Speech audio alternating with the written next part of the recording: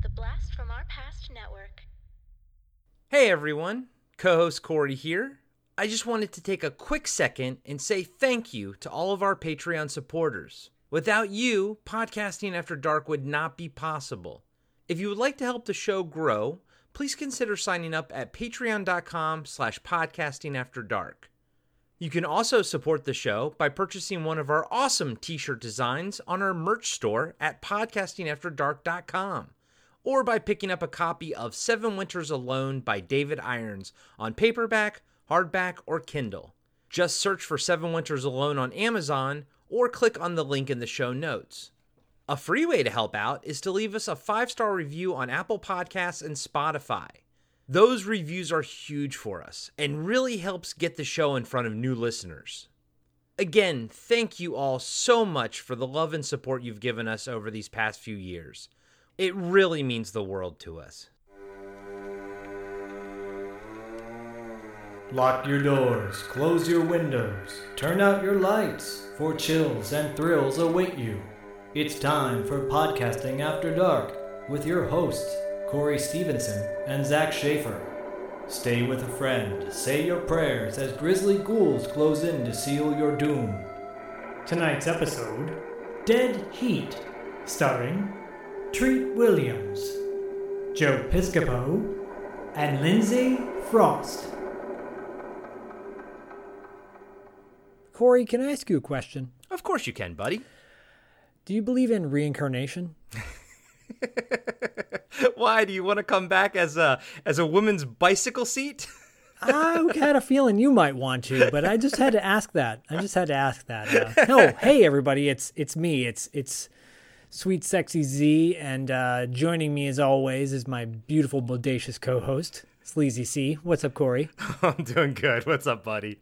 If you didn't know by now, well, you should know by now because you clicked the button on our podcast, but we are going to be breaking down 1988's Dead Heat tonight. Woohoo! Dead Heat is a horror action comedy that is chocked full of everything we love here on Pad. And oh boy, we gonna have some fun tonight. It's a Trick or Treat Part 2. Yeah, there you go. Trick or Treat Part 2. That's right. This is our follow-up, our 2-part Treat Williams retrospective that we currently had queued up, or actually the podcasting gods gave us. And last proper review, we did Deep Rising, and I walked us through that one. And boy, oh boy, am I so excited to walk through Dead Heat with you. Real quick, I'll just tell you, since I'm talking right now, I'll just tell you what my experience with the movie is. I saw it once back in the day with my dad. I remember him renting it. We used to watch cop movies all the time. So, I think he thought it was just a cop movie. And I remember loving it, being very confused because I was so young. I was probably like 10-ish or so, and I didn't, the idea of like genre-bending movies kind of like throw you off because when you're that young, you don't have as many experiences to kind of draw on, so it kind of threw me off with it's like, why am I laughing 1 second and then seeing some pretty horrific, scary stuff in the next second, and it didn't quite traumatize me the way some other movies did. And if you go back and listen to our movies that traumatize us watch list, you'll know what those are for me and Zach. Right. But this one stuck with me for so long. Honestly, to the point where I have not seen it since I was a kid, but it was one of the movies that were in my head when I pitched the Podcasting After Dark idea to Zach. This was one of the movies that we were going to kind of touch on. Don't know why it kind of got pushed around and shuffled and everything, but here we are. I'm watching it again for the second time, the third, because I watched it twice, but I hadn't seen it since I was a kid. And oh my God, where has this movie been my whole life? It's a shame that I have not watched it more because it is a hoot and it is a treat throughout. It is not a Piscopo because Piscopo is something that's not funny and has a weird head, but it's a treat. Dead Heat is a treat. Zach, what about you, buddy? Well, I was going to say Vinegar Syndrome put this illustrious, beautiful Blu-ray out. Definitely worth picking up because it's got a bunch of extras on it and it's a beautiful transfer, yada, yada, yada. Vinegar Syndrome. The Piscopo syndrome causes your head to get really big. You suck your stomach in all the time when you walk around, and you flare out your chest like you just got out of the gym. And you're That's not the Piscopo funny syndrome. whatsoever. No, and it causes you to be really dumb. Like really dumb. Make really dumb jokes. I know, dude. It's remarkable. Yeah, I saw this movie with my mom. Of course. In the theater, of course, when it came out. I was 12 at the time. I think I saw it at La Hacienda Theater in Sunnyvale. I think I saw it for the first time really wanting it to go in one direction. It definitely did not. I was, you're either a villain guy or a hero guy. And if you like the villains, then you like the monsters and you like the guys in the suits that don't show their faces. If you're a hero guy, you like the good looking dude who, is all chiseled and cut and like the hero guy. I was more the hero guy. I idealized the hero in all my movies, and I wanted to be the hero in all my movies that I saw. So this was one where I was like, oh, I don't want my hero to look like that, where he became the monster guy at the end, And so I think the first outing, I was like disappointed in it, but then when it came out for sale on video, I think I bought it, like Good Times Video or some cheap version. I maybe watched it a handful of times since, and of course, it graced the pages of Fangoria magazine at the time, of course, because the special effects are phenomenal. And yeah, it is a wacky, wild movie that, thank the gods, has been resurrected, no pun intended, brought back to life by Vinegar Syndrome. And fortunately, we're breaking it down. We did Deep Rising right before this, and now we're doing Dead Heat, which in a weird way, they kind of fit really well because they're like horror comedies. Yeah, with like kind of monster feature type of things, creature features, I should say. And while you're talking about Vinegar Syndrome, I know I have a couple in my collection. There's a movie that I think you have, in the queue for us to do, and it's a Vinegar Syndrome movie. And then I won New York Ninja, and so... But this is the first Vinegar Syndrome Blu-ray that I've actually watched. And I really like? Instead of doing chapters, they do reels. They let you select from the reels, and those are the proper reel breaks that are in the movie. So those are like where the reels actually were. And I thought that was a really cool thing that it did. But the Blu-ray and 4K disc and everything looks fantastic. I watched the documentary with Mark Goldblatt, the director, and then I watched the documentary with Steve Johnson talking about all the special effects and everything like that. And obviously we'll talk about them and the cast and everything. But if you like this movie, and if you think you might have remembered liking it, I say just go buy the Vinegar Syndrome Blu-ray. We're not being paid by them at all. It's a fantastic, not yet. Yeah, hopefully one day. But it's a fantastic disc, and a lot of love went into it. And honestly, it looks fantastic. The cut and everything, or the transfer, I should say.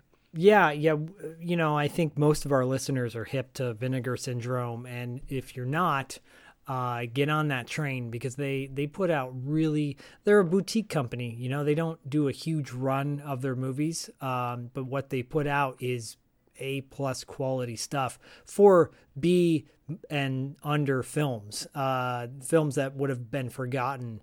And like you said with New York Ninja. So look for more Vinegar titles to pop up in the near future. One of their offshoot companies, I think, is called Fun City, and they do some more dramatic titles. And Fun City's another good one. There might be one in there from Fun City as well. Oh, okay. You may be surprised very soon. But I will say, this movie is very unique because I don't think there's honestly anything like it. Yeah. I don't think there ever has been since. There was an homage to an older classic noir film that we'll get to later on. Okay, yes. All right, so you want to touch on that later then, because yes, I know what the connection is to that film. Yeah, and that film was remade in the 80s as well. Oh, okay. So interesting. So, and I also want to say too, this film does it does show a fact. The fact that you can submerge something in water and it will look old and wrinkled. And if you take it out of water, it'll go back to complete normal in a couple hours. I'm just going to throw that out there. Can you ever consider Piscopo's head to be normal? It actually, anything you put in water for a long time, it'll get larger. It'll get larger. It's like those inflatable, like those little dinosaur sponges you put in the water in a capsule. Yeah, that's Piscopo's head. Yeah, so it's good old Piscopo's head. No love lost here on Joe Piscopo. We don't know the guy personally, and we rarely shit on people. But come on, Joe Pissed Off Capo is he can take the air out of a room faster than the decompression chamber that Treat Williams goes in. Oh, burn. Yeah, dude, before we go into Joe Piscopo. That was good. I'm really proud of myself. That was a good one. And I don't think you're at all wrong. So I do want to piggyback on what you're saying about how unique this movie is. Watching it now, I realize it's a live action comic book, and Yes. which is awesome. And it's also 88 minutes, which is fantastic. Oh. We love that. And we even both feel that you could have even trimmed maybe 5 minutes off of it, or even a car scene with a hand stitching part in it. I'm going to say 10 minutes. Yeah, possibly. But you know what? It's still a tight film. It's still a lot of fun. And yeah, dude, there's nothing else like it. And it does do a good job of the hardest thing in the world, which is riding the line between horror and comedy. Only a few movies can actually do that. Obviously, we all know Evil Dead does it very, very well. But for every Evil Dead, there are 50 movies that attempt it and just can't do it at all. But this does. And, I think that's Mark Goldblatt, the director. I think that's a lot of him and everything. And obviously the writing, too. I think Terry Black wrote this. They didn't do much else. But it's a unique film. And it's a lot of fun. And, yeah, nothing else like it exists. And that is to its benefit. Yeah, no, I agree. I was thinking of Return of the Living Dead, for example, is another horror comedy. But you're right; it's rarely done well. Killer Clowns from Outer Space, but when it is done well, like those movies we just mentioned, it's great. Mm-hmm. When it's not, it just flushes down the toilet and is forgotten. So this one's not. I'm glad we're doing it. I'm glad we're doing it now. Like you said, it's an 80+ minute movie, which, to be honest with you guys, we break down these movies. It takes a long time to break down movies. This one actually took me quite a while to break down this movie because there's a lot of dialogue that I had to write in. Well, but then I was like, nah, this scene is insignificant. We'll get to that. That's before the third act. Yeah. But yeah, let's run down some of the cast and crew before we get into the movie itself, the meat of the order. You want to start with Mark Goldblatt? Yeah, Mark Goldblatt is the director, known more for his editing. Yeah, his editing filmography is insane. We're talking he edited Nightbreed, Commando, Rambo, Terminator. Apparently he got in good with James Cameron with Terminator, editing Terminator. James Cameron got him Rambo First Blood Part 2 because James Cameron partially wrote that, kind of helped write that. And then through there he went to Commando and everything. But he edited Starship Troopers, Armageddon, Hollow Man. I mean, this is insanity. But he's only directed Dead Heat and The Punisher and an episode of Erie, Indiana. Yeah, I mean, The Punisher, I'll be honest with you, it's getting a lot of love fairly recently, and I think it's warranted. I haven't watched it in a bit. I remember kind of liking it back in the day. I want to rewatch it again. Our buddies over at Talking Back just reviewed it. By the time you're listening to this episode, probably 2 or 3 weeks ago, but they reviewed the Dolph Lundgren 80s Punisher movie, and I know what you're saying. It is getting a resurgence of love, because when I was a kid, I hated that movie, but apparently I think it's a lot better than I thought it was. But plug for our pals over at Talking Back. If you want to hear, if you want to just walk through that movie, because it's actually really hard to find, go listen to that. They break it down, they walk through it kind of like we do and everything. So go check them out. Yeah, I think there's like a Region 2 version that is that's available. But Okay. I have a feeling it's going to be coming out soon via Vinegar, or somebody's going to put it out. Yeah. They're going to put it out. But yeah, Mark Goldblatt, you're right. He's working to this day. He edited the last Death Wish movie that came out with Bruce Willis, Chappie, Percy Jackson, Sea of Monsters. Like some grade A films. The guy is all over the documentary scene. You can see him in like In Search of horror film documentary, the In Search of the sci-fi one that's coming out. He's been in the action one. Like, he's all over the place. The guy's been and he's very proud of his genre work as much as his mainstream work. And he should be, because this is an awesome movie that's getting a lot of love nowadays.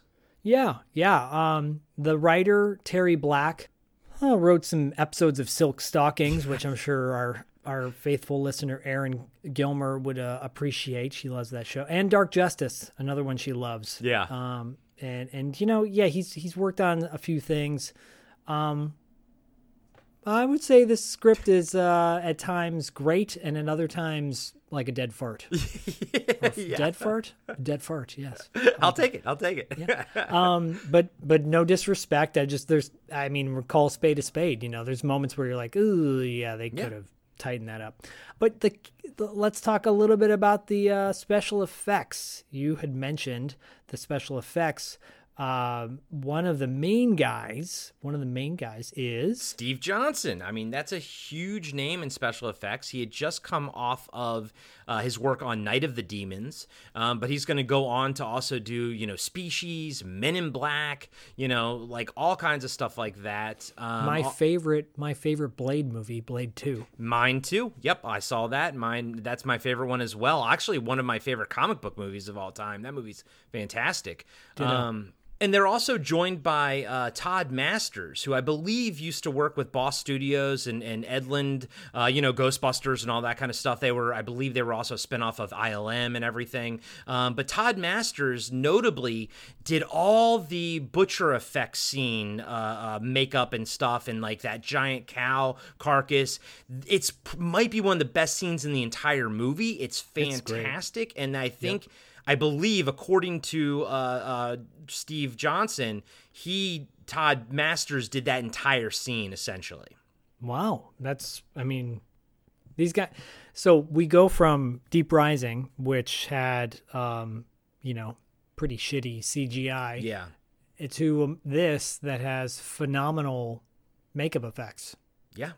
Yeah. And of course, everything looks great because you have Robert Yeoman doing the cinematography, and he's like the cinematographer for like Wes Anderson and Paul Feig now. Like, he's done like the Grand Budapest Hotel, Moonrise Kingdom. I mean, dude, he's done like he did the Ghostbusters Answer the Call and everything. He is a like high-end cinematographer, and I think this movie is elevated because of him behind the camera. Yeah. It's got those guys behind the camera. I was going to point out the composer Ernest Troost I feel like the score is fantastic in this, especially the opening score. He scored Tremors, so nice. There's some cool connections there. The pedigree behind the camera on this movie is insane. Behind the camera and in front of the camera. Yeah, some true legends. Yeah, obviously Treat Williams. We already talked about Treat. We don't need to go down that road again. But Joe Pissed Off Capo, is funny, as annoying as he can be for whatever reason. Like, look, I grew up, my brother had a subscription to Muscle and Fitness magazine because he was a big weightlifter. And Joe Pissed Off Capo was on every cover of that with his giant head and his like oiled up body. Hey, the guy eats right. He's in great shape. Amen to him. He was funny on Saturday Night Live. He was funny in Johnny Dangerously. He's had his moments. He's funny in Sidekicks with Chuck Norris, but he's I don't really dig him as a hero in this. And again, you've said it before, we don't really shit on anybody here, but I'm not a big fan of Joe Piscopo. I mean, he may be a great guy in person. I don't know. His arms are amazing. I'll give him that. Oh, he knows they are because he shows them off every 5 seconds. Yeah, and he worked hard for them, so I'll give him that. I got no problem with him showing his guns off because I'm all for pretty people being in front of the camera, although I don't call Joe Piscopo pretty. His head is very weird. But, man, he has no fucking charisma in this movie whatsoever. And I say I'm going to spout out a bunch of horrible shit that I hate about him in this movie, but at the same time, I don't want anybody else in this movie because I think him being so terrible elevates Treat Williams, elevates everybody else in this movie. But I don't know if you just watched this and then told me he was an SNL like cast member, I'd be like, fuck you. I'd slap you. Then I'd say, fuck you. There's no way. Because there's not an ounce of him that is funny in this movie. But yeah, so that's what I feel about Joe Piscopo. I am not a fan, but I do not want somebody else in this role. It might be perfect for him because it's so fucking terrible. I think he's actually a pretty decent dramatic actor because the scenes when he has to be like emotional or sad, he's really good at that. That was my note later when he has to cry, and I'll bring it up now, but that was in my notes. I was like, I think Joe Piscopo's in the wrong movie because he's actually good at like emoting. He's just bad at comedy. Yet he comes from SNL. What the fuck? Yeah, it's interesting. Dice Man, who's so good in Fort Fairlane. And my favorite part of Casual Sex. And yeah, but then you put him in like Brain Smasher, and he's terrible in that. And maybe it's just the writing. Maybe it's the writing. You have no idea how much I hate Brain Smasher. Oh, I know. And its horrible soundtrack with the ladies singing like, oh, Brain Smasher. It's horrible. I hate that movie with a passion. Well, I'd say you can. I'm not going to. You're like, you can throw one movie away in your pile then. Oh, whop, whop. I guess we're not doing that one. Yeah, so really quick, Treat Williams plays Roger Mortis, Rigor Mortis. Yeah, it's a cool name, not going to lie. Cool name, yeah. Joe Piscopo plays Doug Bigelow. Lindsay Frost plays Randy James. I will refer to her as RJ sometimes in this. Lindsay Frost, she's been in everything. She's that like kind of stereotypical blonde actress. We've seen them. I'm sorry to say, we've seen a ton of them. And didn't she have a pretty regular role on Frasier too? She did.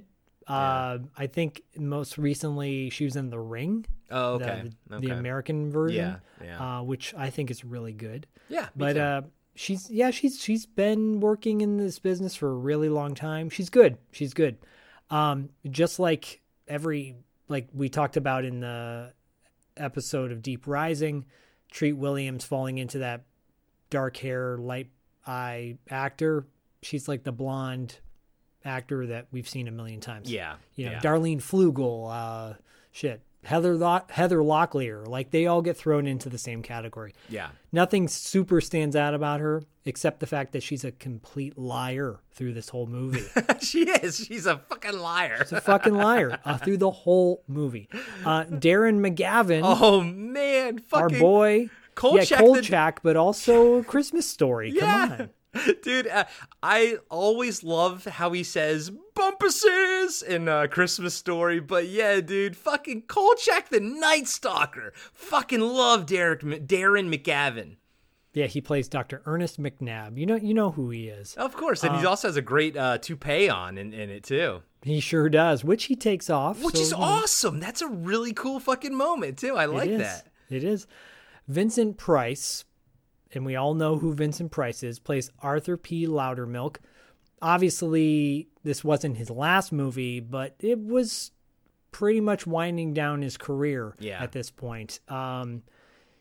He's Vincent Price. He's no Donald Pleasance in Halloween, I can tell you that much. And if you want to know what I mean by that, go check out our Patreon exclusive series where we do a breakdown, not a breakdown, but a filmography of John Carpenter. It's called The Carpenter Factor. It's our Auteur de Force series, and we are joined with writer and buddy David Irons on that episode when we talk about Halloween, and we talk about Donald Pleasance and who was supposed to play Loomis originally, who Carpenter had envisioned, and our thoughts on that. So go check out that Patreon exclusive episode. Some of you are patrons, and thank you for being them. If you are not, please consider doing so. It's totally worth it. Thank you. Anyways. So, and then a fun little interesting side note. So Steve Johnson, when he found out that they cast, Vincent Price, he basically sent the manager, he basically said, I need to cast a sculpt of him, like a life sculpt. And his manager was like, okay, sure. When do you need him? And so he actually got to cast a life sculpt from Vincent Price at this age, the age he was then. And if you go anywhere, it's actually been reproduced, this sculpt. If you go anywhere and see like a life sculpt of Vincent Price older, it's the one that Steve Johnson actually cast. It's been recast, remolded multiple times. But because he did that, they also had a life cast of Vincent Price when he was like in his 40s or something. So you can actually see like we have this awesome example of how how a person ages now, because of it. But that's kind of cool. That's really a neat little thing that he was able to sort of do, and he did it under sort of like false pretenses and everything. But Vincent Price was apparently like, okay, sure, I'll do it. Whatever you need me to do, I'll do it. And also, just want to throw out there real quick, they only had Vincent Price for 3 days, which it seems obvious, but they had to bring him back for some reshoots, and he did them for free because even though they didn't have the budget to pay him or anything, he did it for free because he's a professional. He was a professional and was like, if you needed me, you'll have me. You know what I mean? So wow, that's nowadays that's very rare. Yes, it is. Claire Kirkconnell plays Becky Smithers, and she was in 29 episodes of The Paper Chase, the television version of the movie that had come out back in the day. I never watched the TV series, never watched the movie, but I know it was popular for law people. Okay. And she was in an episode of Amazing Stories, which is a show that you and I loved back in the day. Yeah, we loved that show. Mm-hmm. Key Luke plays Mr. Thule. Key Luke was when, genre fans will know him from Gremlins, but he was also, he was in Kung Fu. That was one of his biggest things, Kung Fu. Yeah. Small, little cameo, Robert Picardo plays Lieutenant Herzog. Robert Picardo we love in so many Joe Dante movies. Yeah. Me specifically, Inner Space as the cowboy, but the guy is a legend. Me specifically is Eddie Quisp in The Howling. Joe Dante's The Howling, which we love. Of course, yeah. Mel Stewart plays Captain Mayberry. He's a genre actor. He's been in everything from Bride of Reanimator to Scarecrow and Mrs. King. It's a show that I loved back in the day very much. Yeah, that was his big show. I think that was the show he really he did, I forget how many episodes he was on that show for, but he was on 89 episodes of that show. So, he was a regular. Damn. And I have a couple ones that might interest you, but we can discuss them as they pop up in the movie, but I think you'll enjoy them. Yeah, I was going to point out one more, but maybe I'll save them. Should I save them? I'll save them. Is it a famous writer, director that has a face role in it? No, it's somebody who was a former professional wrestler and then went on to Professor Toru Tanaka. Oh. He plays the Butcher. Yes. The Butcher. I knew I recognized him. Was he a wrestler first? He was a wrestler first, and then he was in Pee-wee's Big Adventure. Yeah. He was Francis's butler. He was in The Running Man. He was Sub-Zero in The Running Man. That's where I know him from. Okay. Yeah. And then I of course I know him from The Perfect Weapon with Jeff Speakman.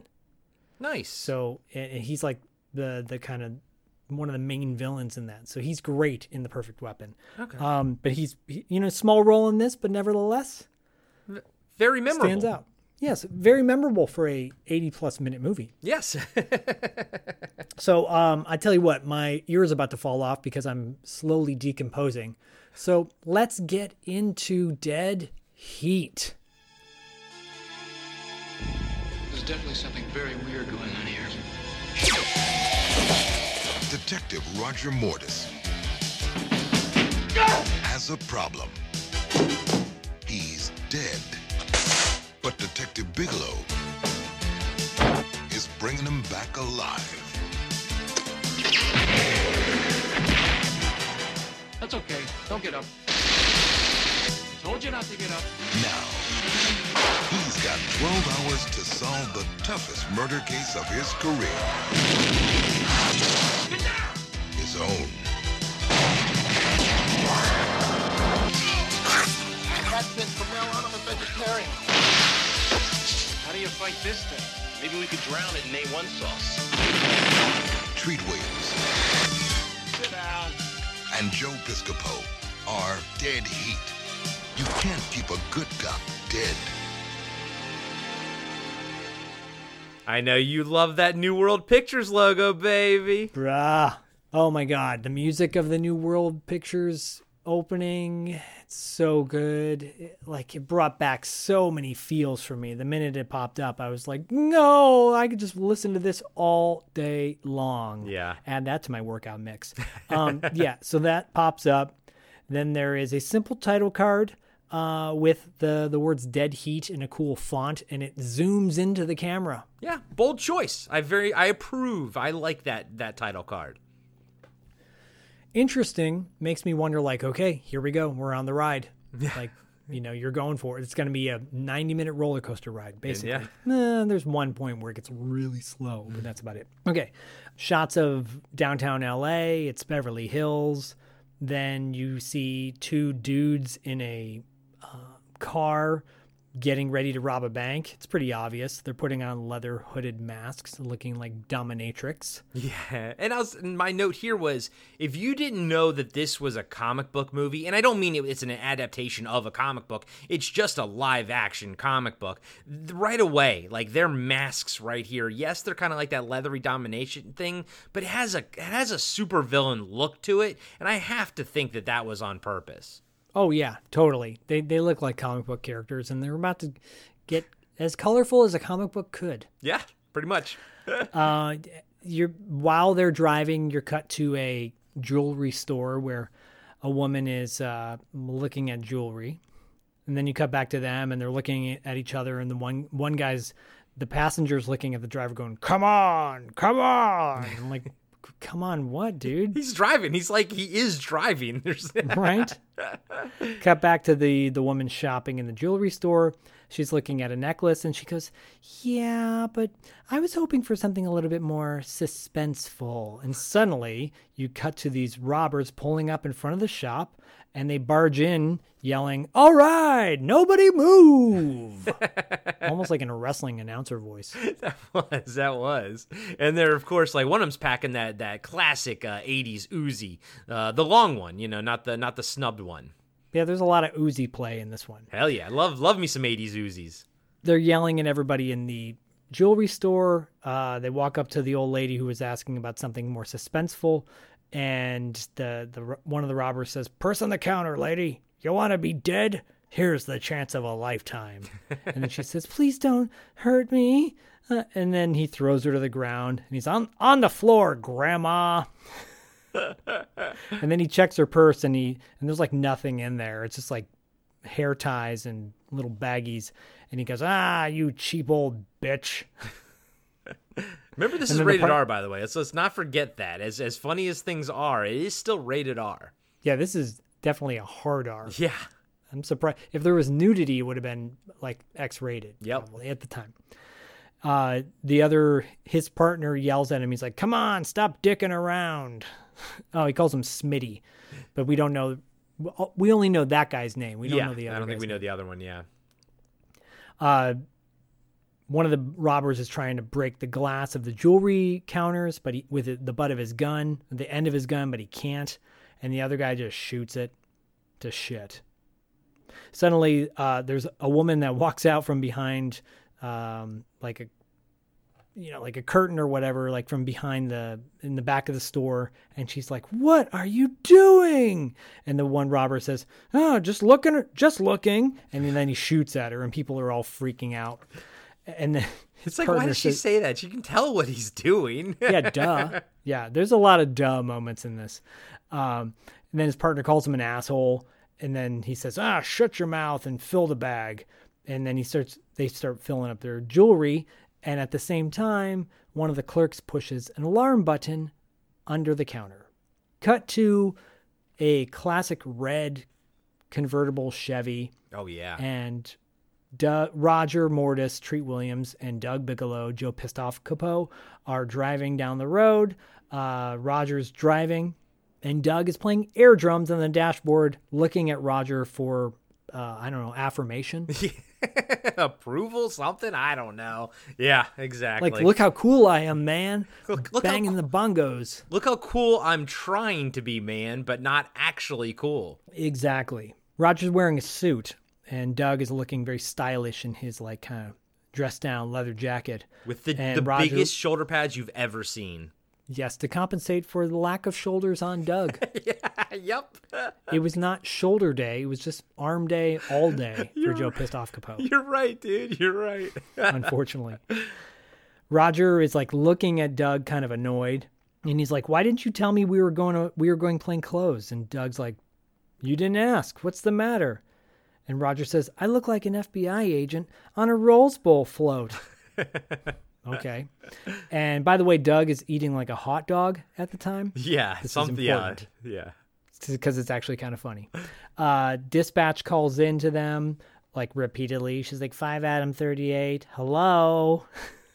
Doug finally picks up the receiver, the walkie-talkie or whatever. And he's like, "What?" And the dispatcher says, "Robbery in progress. Proceed immediately."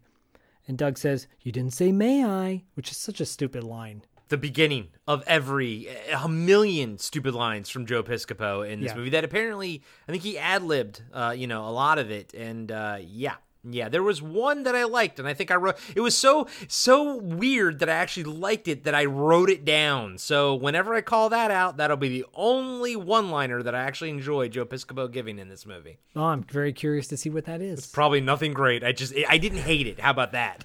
I can tell you it's probably not the last line of the movie, that's for sure. Yeah, it's definitely not. So after he says that, Roger pulls a U-turn.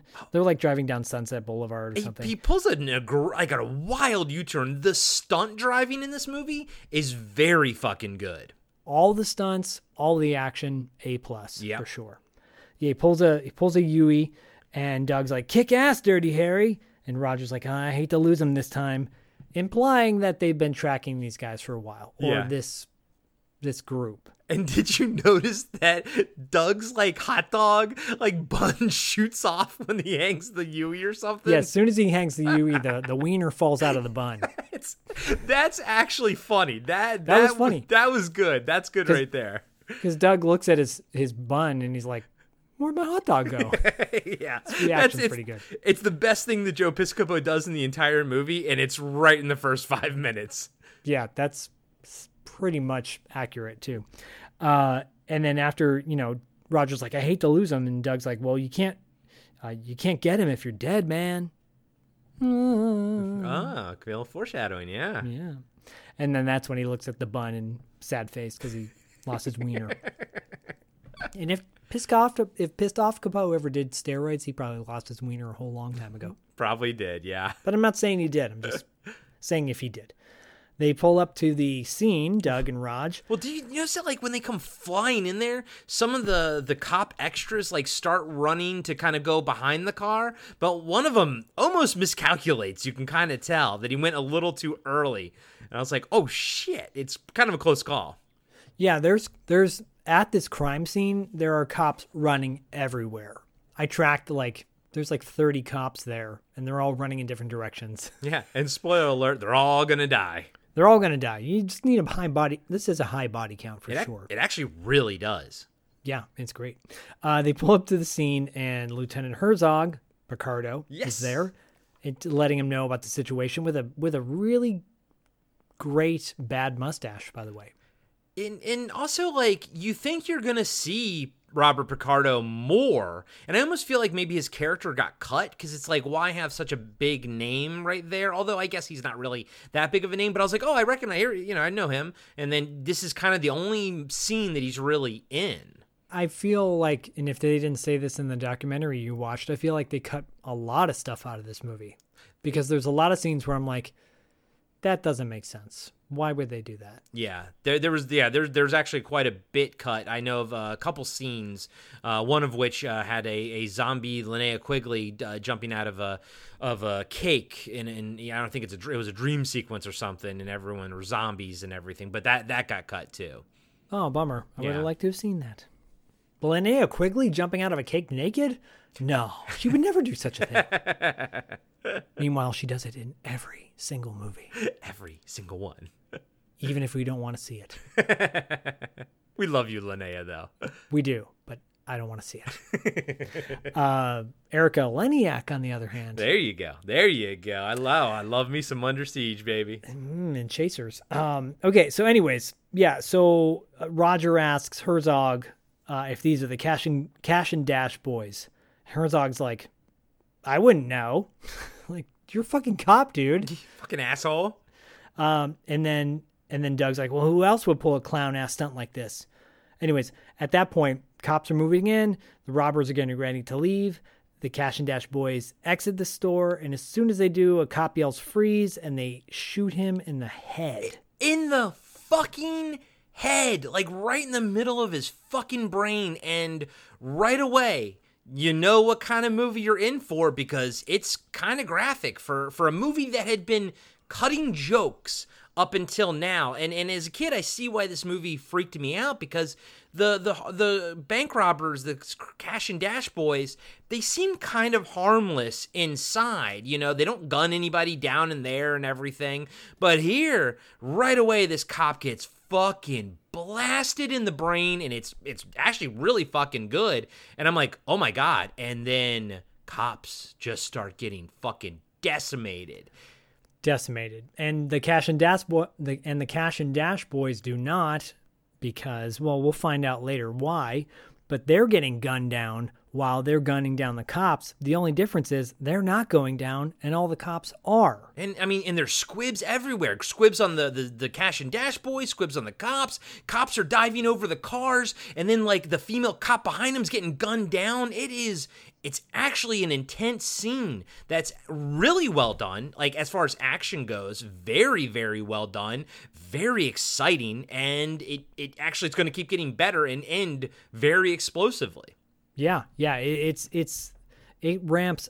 It goes from 0 to 90 in like no time. No time flat. And Roger is like kind of wondering why they're not going down, and Doug's like, maybe they're just flesh wounds.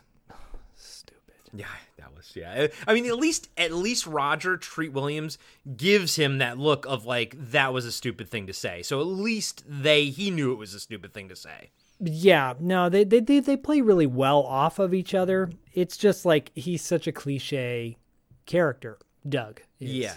Yeah. Throughout this whole thing. And I do want to piggyback to what you're saying. As much as I dislike Joe Piscopo in this, I do think Joe Piscopo and Treat Williams have good chemistry together. And word on the street is they bonded pretty quickly on this movie. So I do think that comes through. Yeah, something tells me that Treat is he's a treat to work with. He's probably just a nice ass fucking dude to hang out with. Again, maybe that's why he didn't get bigger, because maybe he's not an asshole. Yeah. You kind of got to be an asshole in this business to get ahead. Yeah. Anyways, so he decides to take things into his own hands. He asks Herzog if he can borrow his car. Herzog yells out, "Absolutely not," which is funny because all these cars are parked all right in front of the store, and a lot of cop cars are getting shot to shit. But miraculously, the Chevy convertible classic is not. Herzog's car is not for the moment.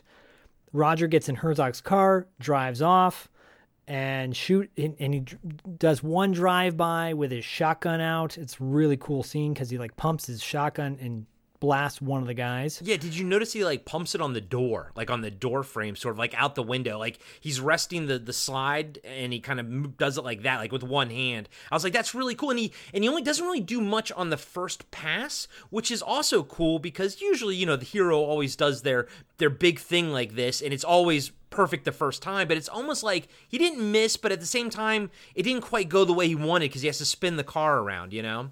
Yeah, which he does do very soon after. But prior to him doing that, Doug runs up to the scene and is shooting at one of the bank robbers. One of the bank robbers, I think it's Smitty. Yeah, it's Smitty.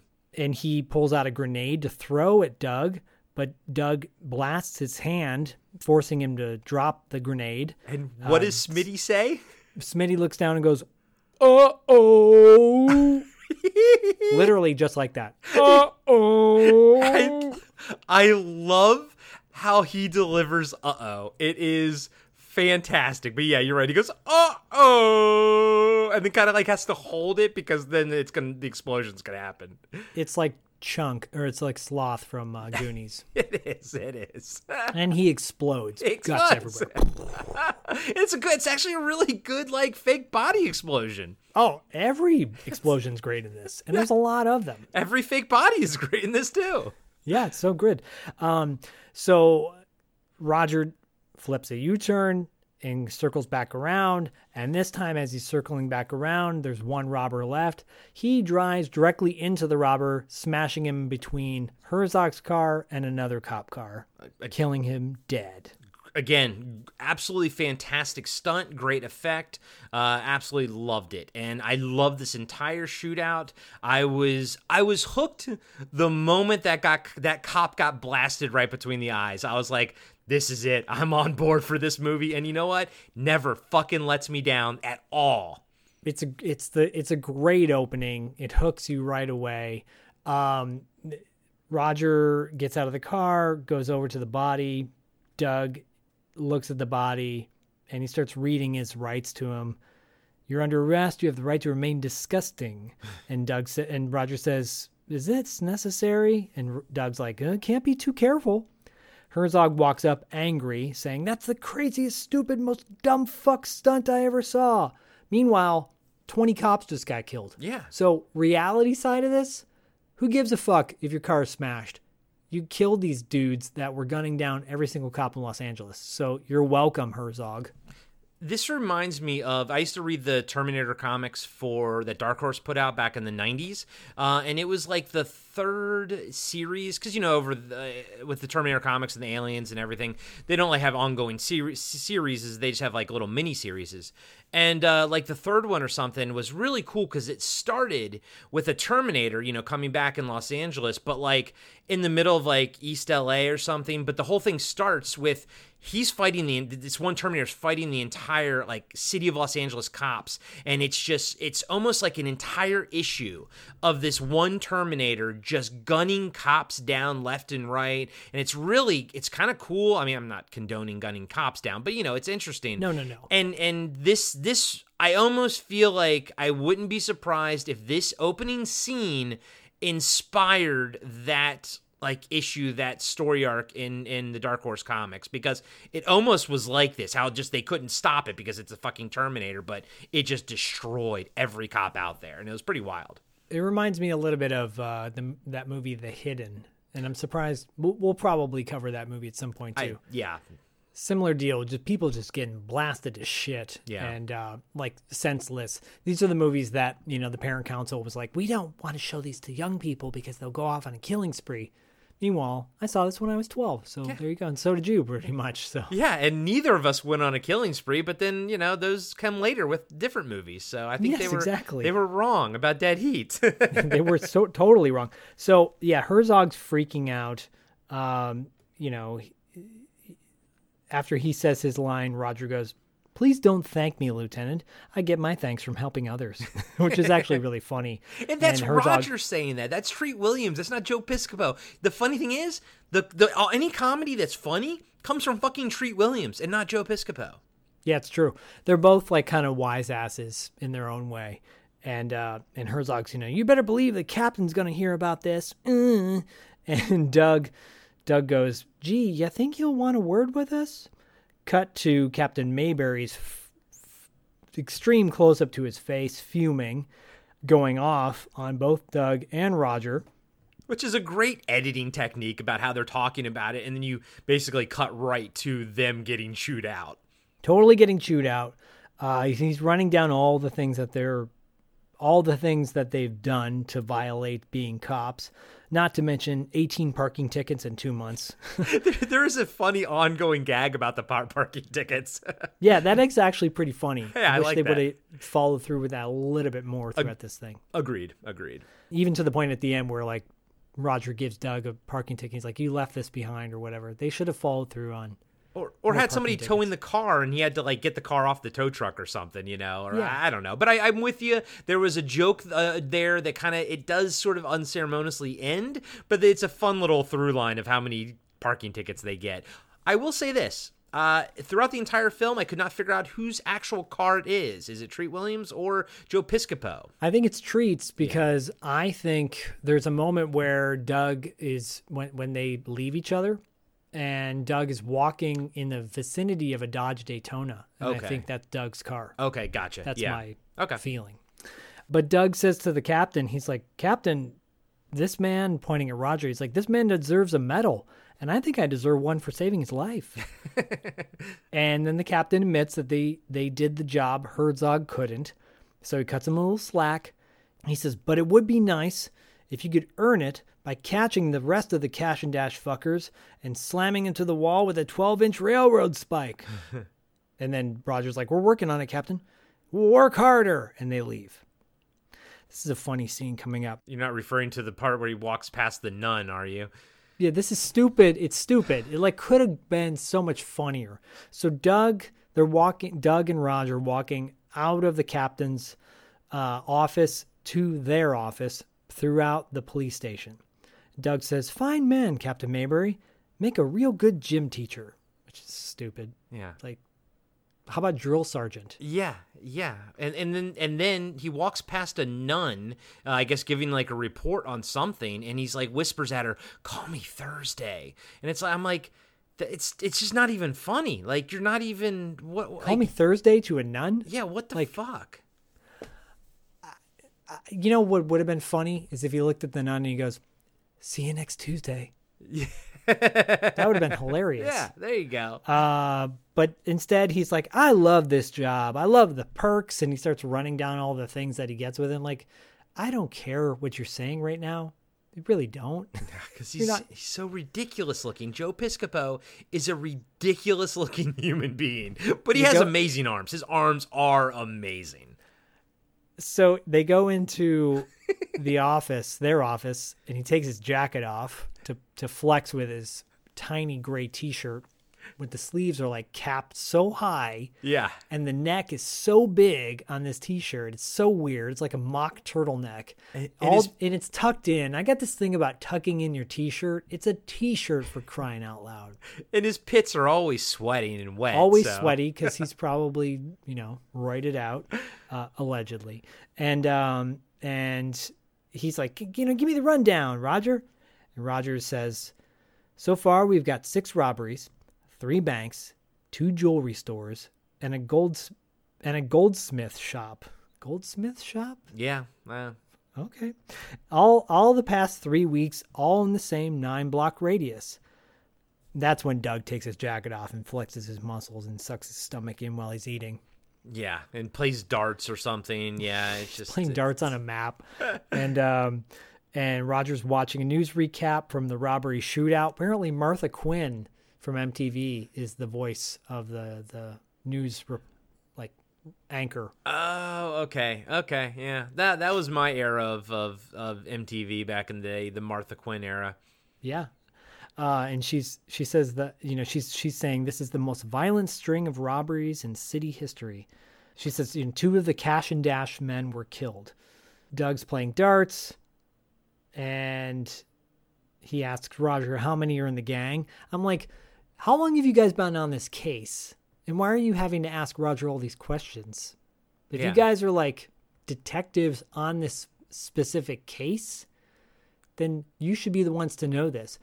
And then I go back to the captain saying Herzog blew it. If this is Herzog's case, and they showed up in the scene and they say, "Is this the Cash and Dash guys?" He's like, "How should I know? Yeah. What kind of cop is he?" Yeah. Like, I love this movie. I'm Yeah.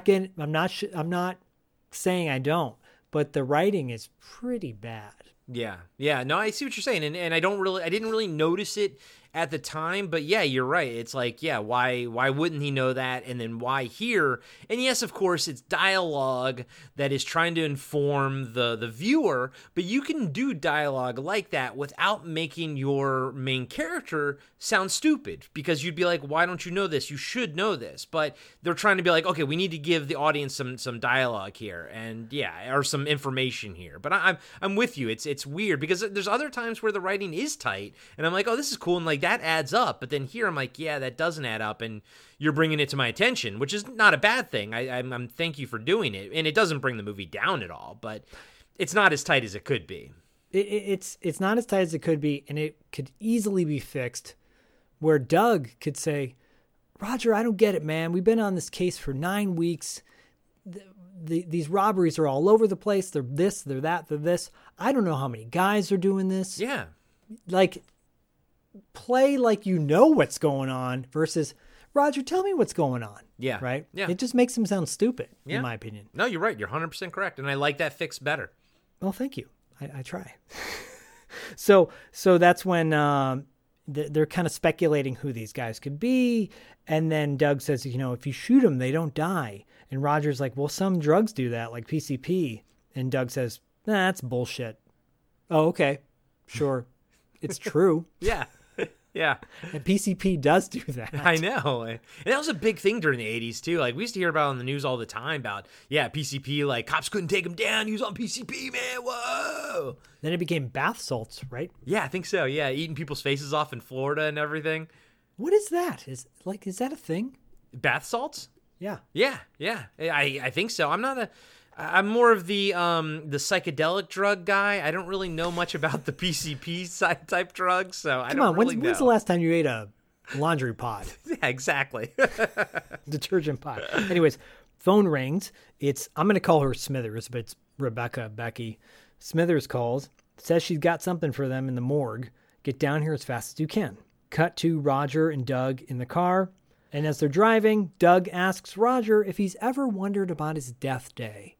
And this is so weird because, like, the shot of them driving is only like 5 seconds long. Like, you didn't need that. For and that it's scene. ADR'd. Like, it's voiceovered, him talking about the death day, and then the conversation, keeps going into the morgue. And I'm like, why did you even film that little shot of them driving? You know what I mean? Like, it was weird. It would make more sense once they were in the morgue looking at bodies, and Doug's looking at the bodies grossed out, and he picks up a tag and he's like, "This guy died yesterday." Yeah. I wonder if he knew the day he was going to die. Yeah, right? and be like, oh, I wonder if he had a death day party or something. And by the way, with the Linnea Quigley dancing and zombie thing, it was essentially like a quote unquote death day not fantasy or dream sequence that he had, but it was basically Doug? him and Doug. No, I think it was Treat Williams or Roger, but Doug was in it, and I think it was after Doug died, like, you know what I mean? Because he was kind of swollen looking, and there's actually some makeup effects where he's got like a swollen face and he has water coming out of his mouth. I think it's all from like a dream sequence, essentially. Oh, cool. Yeah. I would have loved it. Yeah, I'll be watching the extras after this. So they're now in the morgue. They're looking at a really cool dead body corpse, and they continue to talk about the death day. And Doug's like, let's say your death day was April 23rd, and somehow you knew that, and you could have a death day party. And Roger's like looking at him like, what the hell? And that's when Roger says, you have passed weird, Bigelow, and you're approaching degenerate.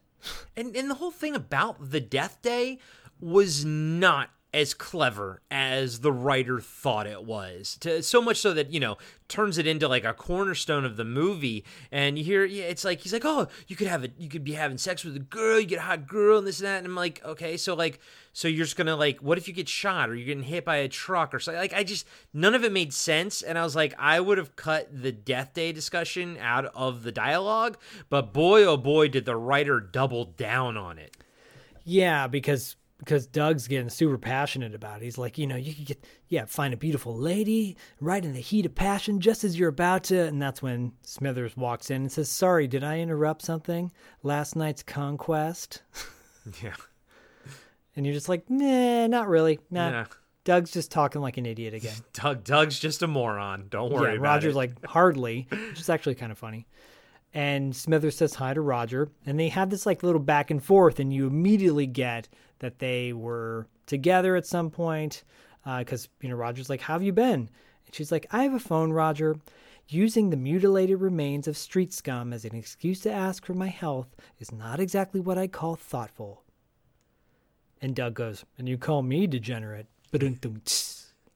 No. It's more like, oh. No. Yeah. Every one-liner that comes out of Joe Piscopo's mouth, everyone, lands like a fucking wet noodle. Wet noodle. So Roger's like, what's the story? Why are we here? And Smithers pulls back the sheet to reveal a grotesque body. It's one of the Cash and Dash guys, and she points out a scar on his chest. And she says, he's been here before. I certified him.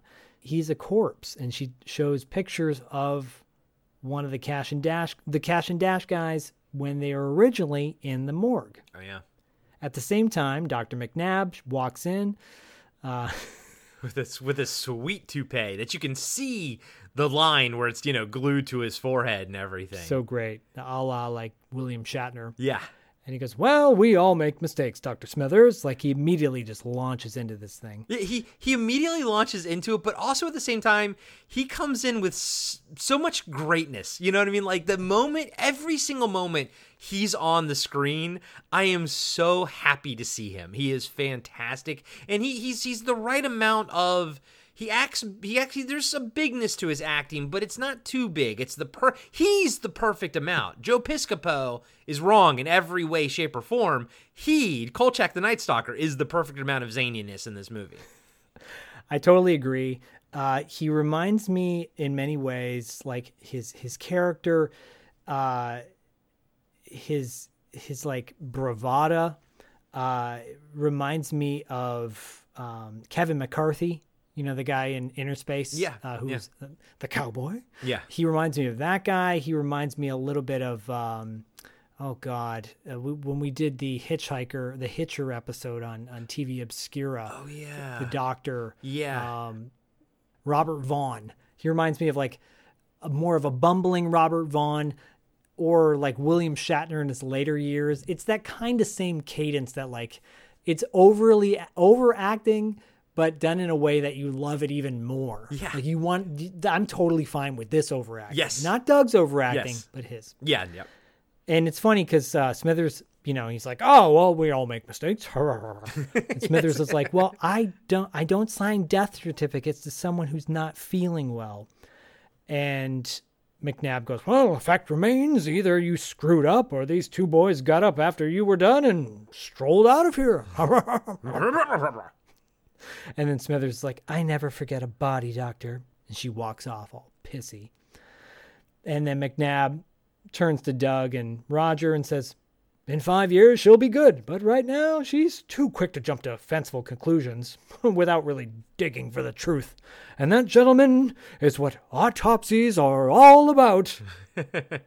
Meanwhile, Doug's playing with forceps or some sort of weird tool while he's talking, and he mumbles, asshole. That's actually funny when Doug says that. Yeah. When Doug mumbles asshole. And he goes, oh, I beg your pardon? And he goes, oh, it's fascinating. Yeah. And McNabb goes, oh, yes, it is. Yes, it is. and I liked how he's holding those tongs or something. He's like, what are these for? And he's like, you wouldn't want to know. And that line is delivered fantastic. The whole, you wouldn't want to know. I love it. It is so funny. Yeah. It's perfect.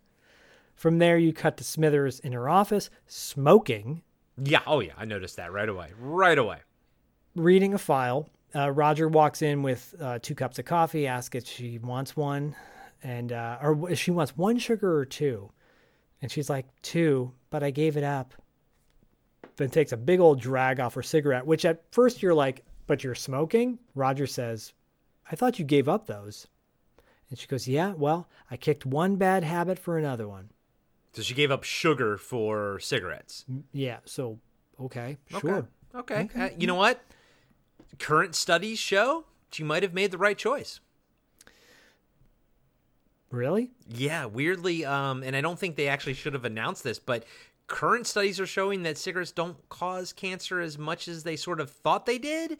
But I say, who cares? Like, I say they're still not good for you. As an ex-smoker of 20 years, I don't think they should have released that information. I think it should have just been the way it was, because I don't think they're good for you, period, at all. Yeah, fair enough. Yeah. Fair enough. But sugar is actually very bad for you. True, it is. And we have sugar in everything.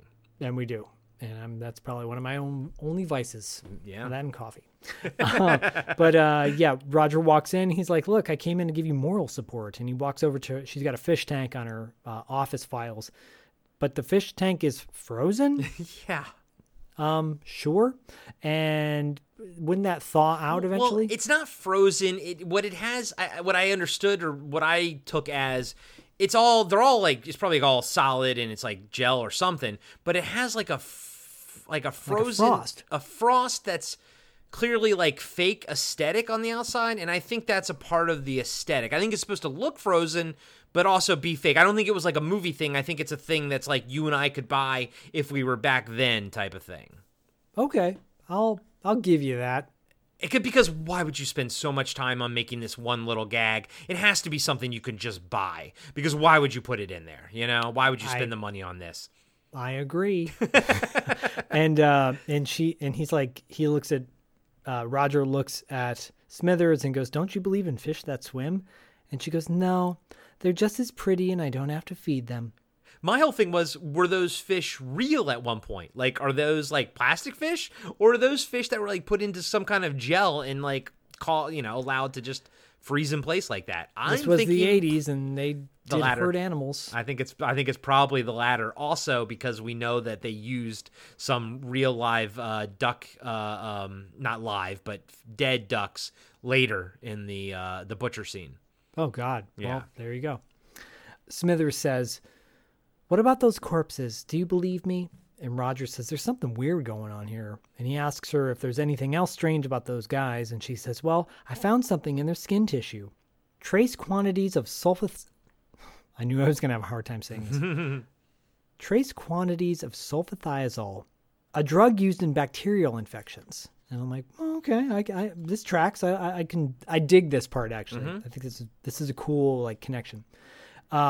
And she's reading a printout, and she says, Dante Pharmaceuticals recently purchased 50 kilos of sulfathiazole. From there, you cut to Roger and Doug outside of Dante Pharmaceuticals. And Doug says, you do the talking, Raj. I'm not sure how to phrase this. And Dante, you're a fucking cop, dude. Yeah, you fucking idiot. And Dante Pharmaceuticals is very interesting looking. It's where they filmed Biodome years later. It's the same building. Really? Yeah, the Biodome with what's his name, right? Yeah, and Biodome's based on a real place in the desert. Mm-hmm. Yeah, real place that. Yeah, I remember that, dude. Back in the 80s, where they were testing that shit out. The Biodome thing was big in the late 80s, early 90s. Yeah, if anyone's interested, there's a great documentary about that. I think on HBO Max, maybe. Okay. Just a weird cult that had the best of intentions, but it just obviously didn't go the way it was supposed to. So yeah, from there, Roger's like, let's just tell the truth. We're looking for someone who hijacks dead bodies and brings them back to life to rob jewelry stores. It's funny. They walk into the front desk, and there's a security guard at the front desk, quote, reading a porno mag, a Penthouse. He's reading it sideways, if you catch my drift. He's just fucking staring at the centerfold like a fucking... just like a fucking goon, like an absolute goon. He's sitting there staring at the centerfold. I was like, Jesus Christ. They introduce themselves twice, but the dude is like so engrossed in his centerfold. Doug finally grabs the mag from the dude and says, sorry. This is actually funny. He goes, sorry to interrupt your erection, pal, but we'd like to speak with the management. You know what's funny? That was a good That's line, and I didn't track it because I think that was part of the script. It's. I think Joe Piscopo is fine when he's reading the joke from the script and not ad-libbing something at the end of a scene. You know, that's the problem I have. I think this joke was actually the writer's joke, and Joe Piscopo delivered it fine, and that's great. It's his ad-libbing that sucks, which again is ironic because he has a fucking SNL background, which is like, you know, just improv and sketch comedy type of shit. Like, my God. Yeah. No, I hear you. I hear you. He's too focused on his biceps, I guess. Guess so. The security guard wipes his nose disgustingly. Yes, agreed. And makes a call for Miss James. Cut to a shot where it's like such a cliche shot of a sexy woman, quote unquote, where they pan from her feet up of a woman, of Miss James entering. And I think even the security guards like ogling her too. Like all three of them are ogling them. And yeah, it's the typical camera starts at her feet and then goes up. And she's a beautiful woman. She has a fantastic legs. But yeah, it's definitely the 80s, and she's definitely like meant to be ogled right here. I'm not disagreeing with you that she's attractive, but I'm just like, if she's supposed to be... Well, she's not dressed like overly sexual. That's the weird thing. Like, so they're ogling her, but she's actually dressed pretty, like normally, like conservatively, you know? She's just wearing a skirt. That's no big deal. Yeah, you nailed it right there, because I'm looking, I'm like, it'd be one thing if she was dressed like scantily, right? And they were like, oh my God. But she's dressed like a very normal professional person, and they're like, oh my God. And like, have you guys seen... have you never seen a beautiful woman before in your entire life? Yeah, exactly. No. And that's just 80s movies right there, you know, and where women fall and the role that they play, you know. Yes, true. She's the quote femme fatale of this movie, right? Yep. So Roger and Doug introduce themselves to her. She's Randy James, Dante's PR person, and they ask her about the sulfathiazole. I'm glad I didn't have to say that. Jesus, I may just say sulfa. And they ask what the drug's for, and she shows them, and she takes them on a tour. While she's taking them on a tour, she explains that that this company makes cosmetics, for personal hygiene, toiletries, things everyone uses, but no one likes to talk about. And Doug says, tampons, hemorrhoid cream, stuff for crabs. Oh, man. Did you notice the amazing 80s pictures on the wall? Like the set decoration as they're walking through this scene. Oh, it's great. The set decoration's great. Dude, the set design in this movie is fantastic. And half of that's because of the awesome 80s decorations that they use in everybody's apartments and everything. But here specifically, I really liked the pictures on the wall. On the walls, like it's like they have like 5 or 6 pictures. They're so 80s, so impossibly 80s. So impossibly 80s, and also something that is kind of reoccurring in this. A lot of magazine reading in this movie. Yeah, actually, you're right. I didn't track that, but you're 100% correct. Yeah. From Penthouse to Omni. Yeah, from there, Doug sees a attractive scientist walk by, and he's like, sorry, I got to do some research. And then Roger like pulls him back, reels him back in, doggy. And Randy says all their products are tested on animals. And Doug goes, great, the dog gets skin cancer, so we don't have to. She goes on to say that sulfathiazole is a widely used drug up until the 40s when it was replaced by other compounds, but we still use it as an antiseptic agent and skin ointment, herbal skin ointment. Roger says, I hope I don't offend you, but he pulls out the bodies of the photos of the dead bodies of the robbers and asks if she's ever seen them before. She's like, never. Can't say I regret it either. As they're walking through the offices or the building, Doug asks about a room. It's called I call it the asphyxiation room, but it's I think it's labeled like I think it is labeled asphyxiation. It is labeled It is labeled asphyxiation room. Yeah. But it's like a decompression chamber. And Randy says that it's sad but necessary. When we have to kill an animal, we put it in here. The room is airtight. The air gets sucked out in seconds, and the animal perishes quickly and quietly. I'm like, Jesus, that's horrible. It is pretty horrible, and it looks pretty horrible in a little bit too. That's when Doug, kind of funny, says, "Didn't I see one of these at Disneyland?" Stupid, but it's kind of funny. Randy wants to wrap up the tour. Doug walks over to another room, and he says, "What's this room for?" And it's the sign on the wall says, "Dangerous chemicals, no admittance." And Randy says, "Oh, it's for toxic waste products," and like kind of dismisses it off. And Roger says, "Yeah, that seems to be about it." But Doug says, "I gotta go take a leak. So I gotta take a leak so bad my teeth are floating in here. Where's the little boy's room? I just gotta go pee. I just gotta go pee." Like, so what I hated the most was that last little thing he added on to it. I thought it was fine to begin with, and then he's like, "I gotta go pee," and I was like, God damn it. And that's when I wrote that's where I put the note. Everything Joe Piscopo says is not funny. And I'm just like, just go away, Joe Piscopo. But yet stay here in the movie because I love you in this movie, but you're absolutely fucking terrible. Yeah, just go pee and never come back. Go pee. So he goes pee while Randy walks Roger out to the lobby. Doug sneaks back into the main hallway and breaks into the, quote, toxic waste products room. And he uses his visitor badge to, like, basically rig the electrical to make the door open. Yeah, he shorts it out. Yeah, shorts it out. He walks into this crazy-looking lab. There's this thing in the center of the lab that looks like a...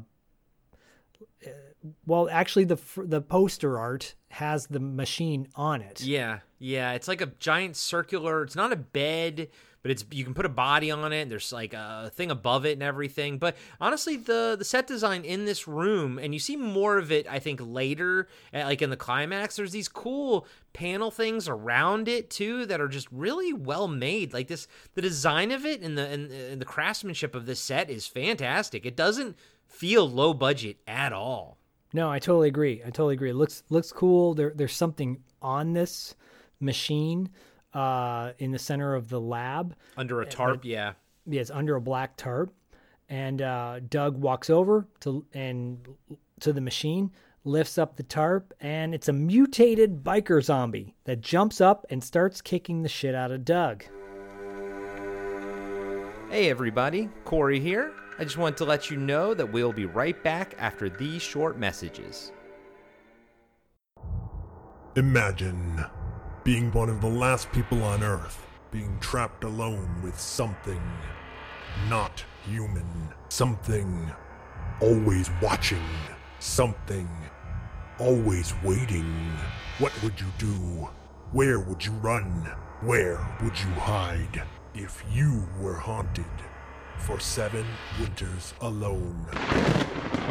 Podcasting After Dark presents 7 Winters Alone, a dystopian haunted house story by David Irons.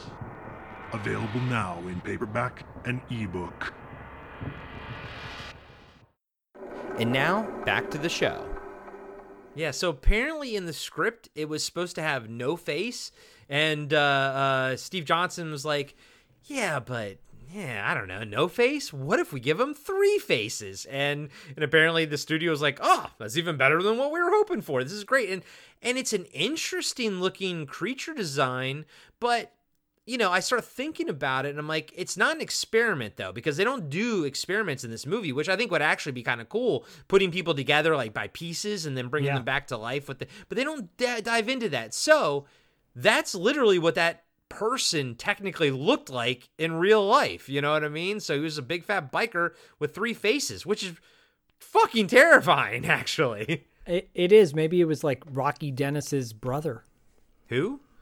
Rocky Dennis from Mask. You remember Eric Stoltz? I'm scared. I'm too scared to watch that movie. I'm afraid. I don't like medical deformities. They freak me out, and that's. And I know that was prosthetic, but I'm very much too scared to watch Under the Skin because there is an actor in there that does have a I think it's the Elephant Man thing, and I'm so sorry. I don't mean to be like disparaging of anybody, but I think it's like that whole thing, and I can't. I'm too like empathetic. I get too upset for somebody like that. I can't watch it. You know, Mask is a classic. Yeah, Cher's in it, but at least that's Eric Stoltz with prosthetic, and Under the Skin, that's what that actor looks like, and that's great and all, but it just kind of freaks me out. Sorry. I feel bad. I just feel bad for saying that, but it's true. That's my truth. That's my truth. That's my truth. That's my truth. So from there, you cut back to Roger saying goodbye to Randy. They kind of have like a flirtatious moment while the security guard, they're right in front of the security guard, and he's reading his fucking Penthouse. Of course. By the way, he starts apologizing about Doug's behavior. Roger does. And they're flirting. Cut back to Doug shooting the biker zombie. Roger hears the sound, pulls out his gun. Security guard pulls out his gun too and shoots at Roger. Yeah, like immediately. Like right when there's sounds of gunfire, he goes to shoot Roger like immediately. Roger blasts the security guard, shoots him, and then says, "Excuse me," to Randy, and he runs to go rescue Doug. There's an alarm sound. This is like it just gets more bonkers from this point on. Yeah, it does. The alarm sounds. Cut back to the biker zombie beating the shit out of Doug. Roger runs to help, putting his arms around the biker. Roger asks what this thing is, and Doug's like, "It's very ugly," and they're battling it back and forth. The zombie knocks Roger like kind of down, and he starts to fall back, and he accidentally falls into the decompression room. Doug is thrown into the button that closes the door to the room. As soon as the door closes, Roger starts shouting for Doug, but Doug has his hands full with the monster. You see this puppy at some point, like in a cage right by the room, like looking at him all sadly. Because he was going to go they were going to put him in the decompression room. Now he's just like watching all of this unfold. And then right. And then you see somebody's hands come in and start pushing buttons for the decompression room. Yeah, so while Roger's in the decompression room, there's a 2-way mirror on the wall, one of the walls of the room. And on the other side of the mirror, you see buttons. It looks like the claw from Inspector Gadget. Yeah. You just see the hand go up and push a button. Yeah. And of course it's gloved too, It's gloved all dramatically. And suddenly you see a countdown on the front door of the chamber, like an oxygen countdown. 90%, oxygen 90%, 80%, 70%, et cetera, et cetera. Doug is beating down the zombie. So he shot it, but it doesn't kill it. But then he takes a fire extinguisher out and he beats it down, and that's what kills it. Okay, I mean, I'm going to tell you right now because I didn't know where to say it. They don't do a good job of sort of informing you what kills these zombies because some of them can all over the place. It's all over the place, and it's one thing that if I would fix. I mean, I'm not saying you have to make it headshots every time, but it's very inconsistent about what's going to kill a zombie and what isn't in this movie. It's not a big deal, but I did notice it. Yeah, it goes to the writing. Yeah, I think the writing is just like it's not very good. No, I think they had a great premise. I think Terry Black had a great premise already, and that was kind of the hook. And yeah, everything else is maybe not as strong, but the premise is great. Totally agree. Roger is struggling for air while Doug finally finishes beating down the zombie. He runs to Roger, but it's too late. He can't get into the room. He's banging on the walls of the door, trying to get it open. The security guard, the porn-crazed security guard, is stumbling back in to the hallway, shooting at Doug. It's kind of cool. Like he slides over avoids the shooting, slides to the ground and grabs another gun and slugs the guy 3 times in the chest. The dude struggles and finally falls over. Yeah, Joe Piscopo, his action stuff is fine. Like, he can do that fine. It's the comedy stuff. But then my question is, that security guard was a zombie then, right? Because he got shot by Treat Williams, comes out. Because he didn't look like he was, like, holding his stomach or anything. He's like, I'm going to go back to my duty. So he was a zombie, wasn't he? I guess so, but then he can be shot. He can be killed with bullets, but the biker zombie couldn't. Yeah, I mean, my only takeaway was that the biker zombie just had too much mass. I mean, he was a big boy. He was all fat and everything. Because later on, most of the zombies can get shot, except for the cash and grab guys. Yeah, it's inconsistent. It's horribly inconsistent of how much damage the zombies can take before they die. Agreed. Yeah, and then the only other pushback I'll say is, why doesn't Doug shoot the window out of the decompression chamber? Exactly. Like, he doesn't even try. He doesn't even... You didn't even try. I would have had him try to shoot it, but have it be bulletproof because it's so thick. Like, or have it crack a little bit, but, like, he unloads a whole clip into it. Try something. But no, he just pounds on it. Like, dude, you have a gun. Fucking shoot the glass. But yeah, he doesn't even try that. Yeah, he doesn't. And instead, he beats on the wall. He beats on the door trying to get it open. You see Treat Williams struggling for air. You hear a heartbeat sound. Roger's eyes roll back, and he drops dead to the ground. Doug slams the door and screams, "Roger!" all dramatically. Actually, It's really, really well acted by Pissed Off Capo. Yeah, and so is the next scene. Cut to the aftermath. Cops are on the scene. In the lobby, Doug is sitting in a chair, just looking so depressed. And like tears in his eyes. Yeah, like emoting Joe Piscopo in this scene is emoting fantastically. It's really great. Smithers shows up, asks what happened, asks where Roger is. Doug says Roger got locked in the decompression room and died the way dogs are supposed to die. No, actually, no animal is supposed to die that way. Just want to put that out there. Yeah. And then very dramatically, he's like, if I just got that fucking door open. It's great. It's really well acted. As bad as Joe Piscopo is at comedy, ironically, is as how good he is at dramatic acting.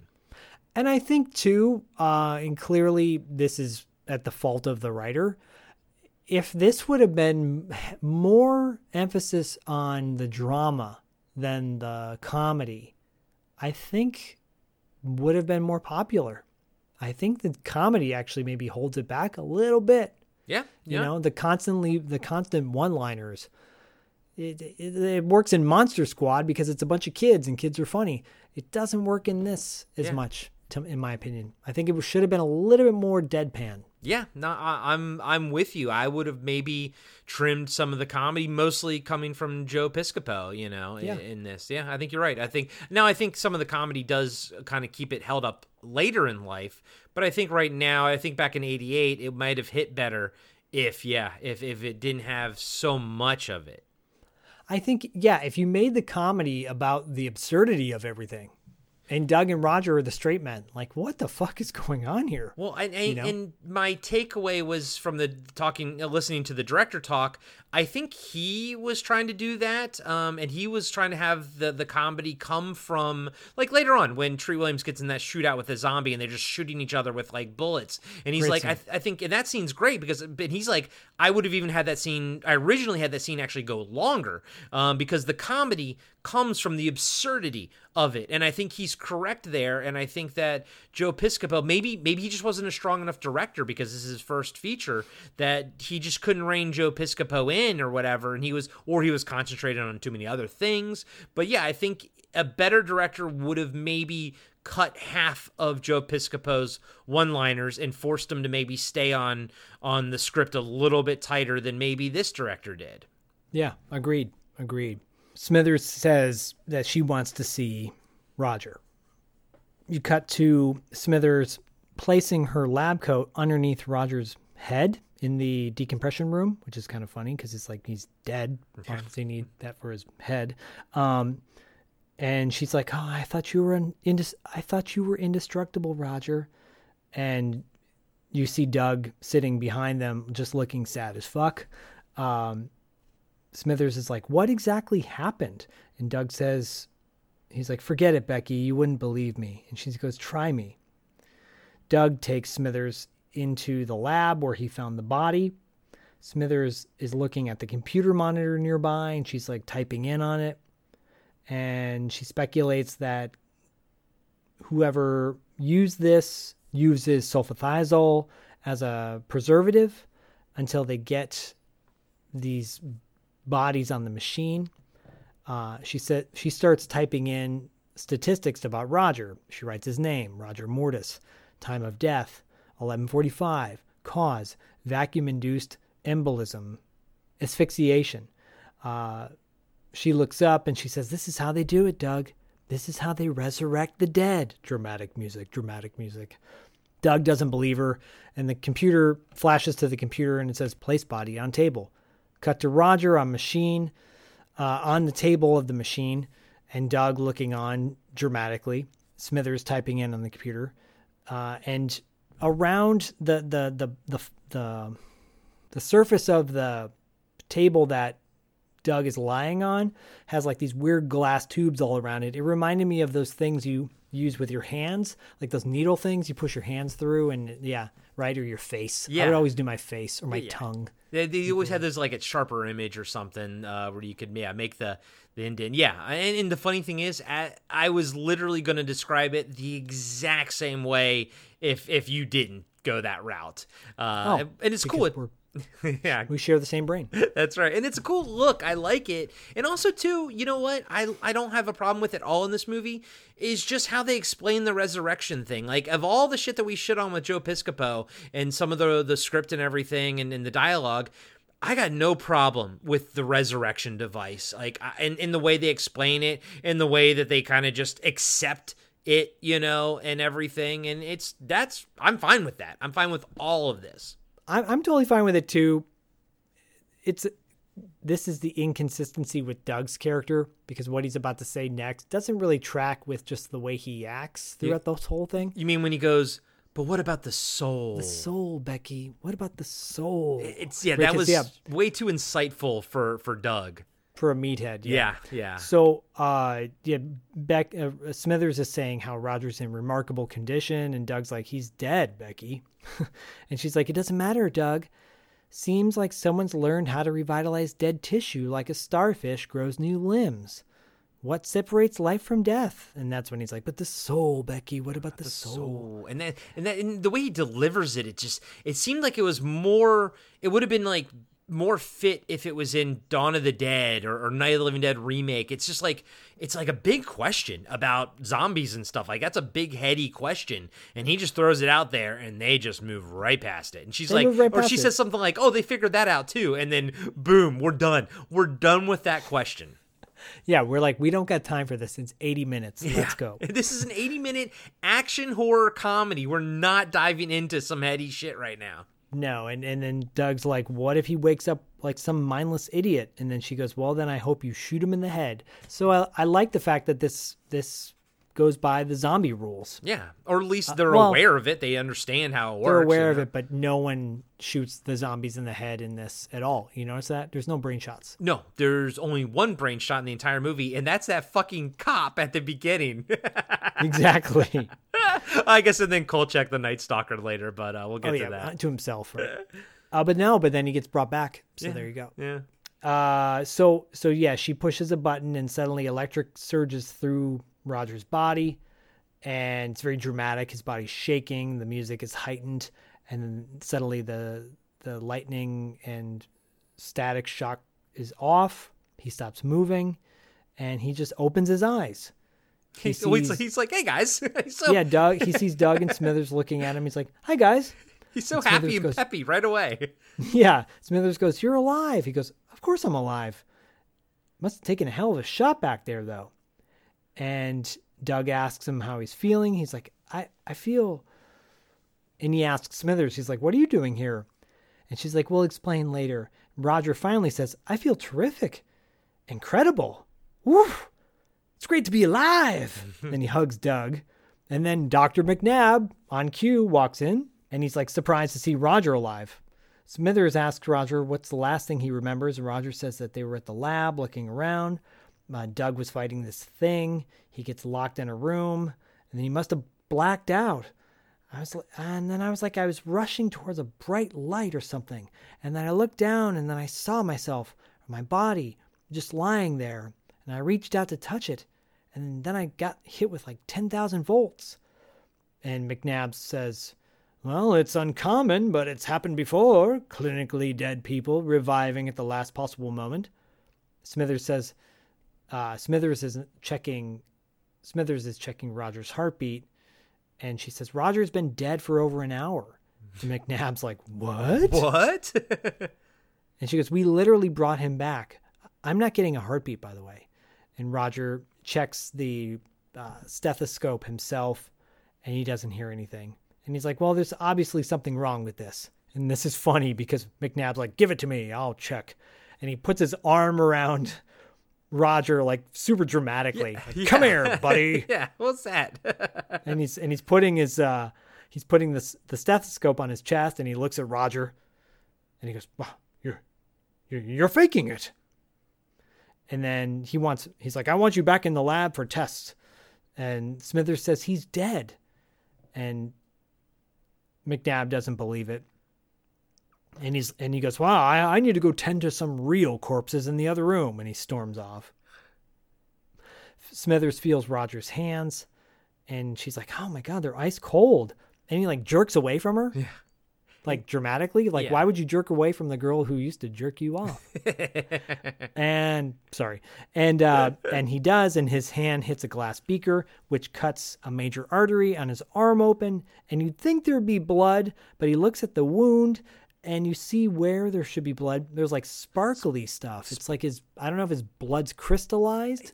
And it's interesting. I actually kind of like it, but then it doesn't come back into play at all later.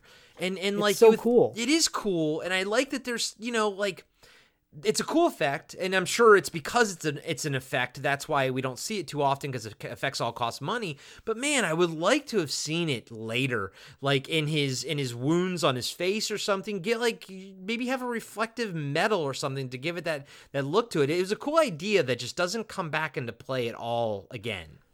My feeling was that like the blood is crystallizing. Sure. And it's losing its substance. Okay. And it's fading away because suddenly that effect goes away, and it's just like empty in his arm. Yeah, and maybe like it only is like that at the beginning when you first come back. Like if you cut somebody open after they first come back, but it fades away or something. I don't know. But it's cool. It's a cool little effect, even though he hits the glass with like the back of his hand and it cuts like the inside of his wrist. But yeah. Whatever. Yeah. Yeah. So Smithers and Doug just look at Roger, and he's like, wait a minute, I'm no deader than you are. And Doug says, Roger, this is a resurrection machine. Cut to Doug and Roger in the lobby of the pharmaceutical, and Roger doesn't believe it. And Doug's like, just minute by minute, man. That's the only way to live anyhow. Like, okay, cool. Now you're like dramatic guy. But it's fine. I'm fine with that. Smithers walks up to them and says, Roger, you haven't heard the worst of it. He goes, I'm dead, Rebecca. How much worse can it get? Exactly. She tells him that the resurrection process has its side effects. The decaying of tissue. He's got 10 to 12 hours tops, and then all of the cells will dissolve into kind of a organic stew. Doug asks if he can go back in for a recharge, and Smithers says, this isn't a toaster oven, Doug. Come back to the lab. Maybe we can do something about it. And Rogers doesn't want any of that. He wants to nail whoever did this to him. Yeah, ticking clock. I mean, he's got 12 hours to do it, and I get that. I like that motivation. And also, by the way, I like movies that have a ticking clock like this. Yeah, because he's literally dead on arrival. Yep. Yep. DOA. Reference to the movie that it was based on. And then Doug's like, I'll personally rip out his heart with my bare hands, hold the heart in the palm of my hand, and we'll watch it stop beating together.